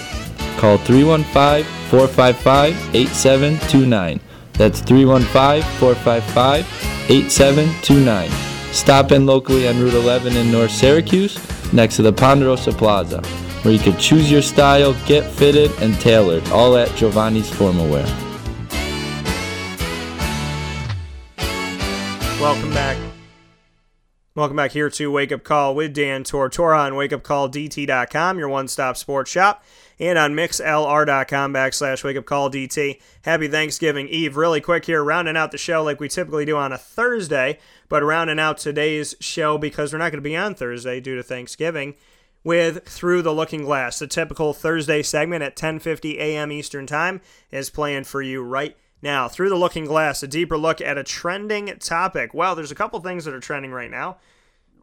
One of them is that Tyrod Taylor is going to be the starter. Nate Peterman got the starting job, threw 5 interceptions, and lost the job during the game to Tyrod Taylor. So it's a trending statement, but I don't know why it would be strange to anybody that the man is starting, because it makes perfect sense why he would be out there. Number one trending topic is Happy Thanksgiving, and that's the way we're going to end the show. Be thankful in your life. I'm going to give you 10 things I'm thankful for right now without writing them down or having to think. I'm thankful for my life and my health. I'm thankful for my wife. I'm thankful for my puppy. I'm thankful for my family. I'm thankful for my friends. I'm thankful that I get to wake up and do the job I love every single day. I'm thankful that I have all my ability to walk and talk and use all my senses, and I have my arms and my legs. I'm thankful that my grandmother is safe and sound in heaven with my grandpa. I'm thankful that I believe in a God who is good, that has always looked out for me, and that will bring me and my grandparents together again one day. I'm thankful that my mom is one of the strongest people in the world that I know. I am thankful that when I was told I couldn't do things, I'm standing here today having done them for 5 years, 4 years, 14 years. I'm thankful that you've listened into this show and hopefully have gotten a lot of positives out of it. I'm thankful that no matter what roadblocks are seen or unforeseen, I never ever stop. And that is by the grace of God, the goodness of God, and by whatever is inside of me that won't allow me to. I thank you so much for a great day. Happy Thanksgiving. Thank you to Through the Looking Glass, proudly brought to you by Looking Glass Events. Check them out at lgweddingsandevents.com and plan your next wedding by calling 315-702-4653. Happy Thanksgiving. God bless you all, and have a phenomenal, safe, healthy, and happy holiday. Travel well and be with the ones you love. Don't ever forget that God's got your back. And so do I. Praying and hoping for the best for you as always. Have a good day.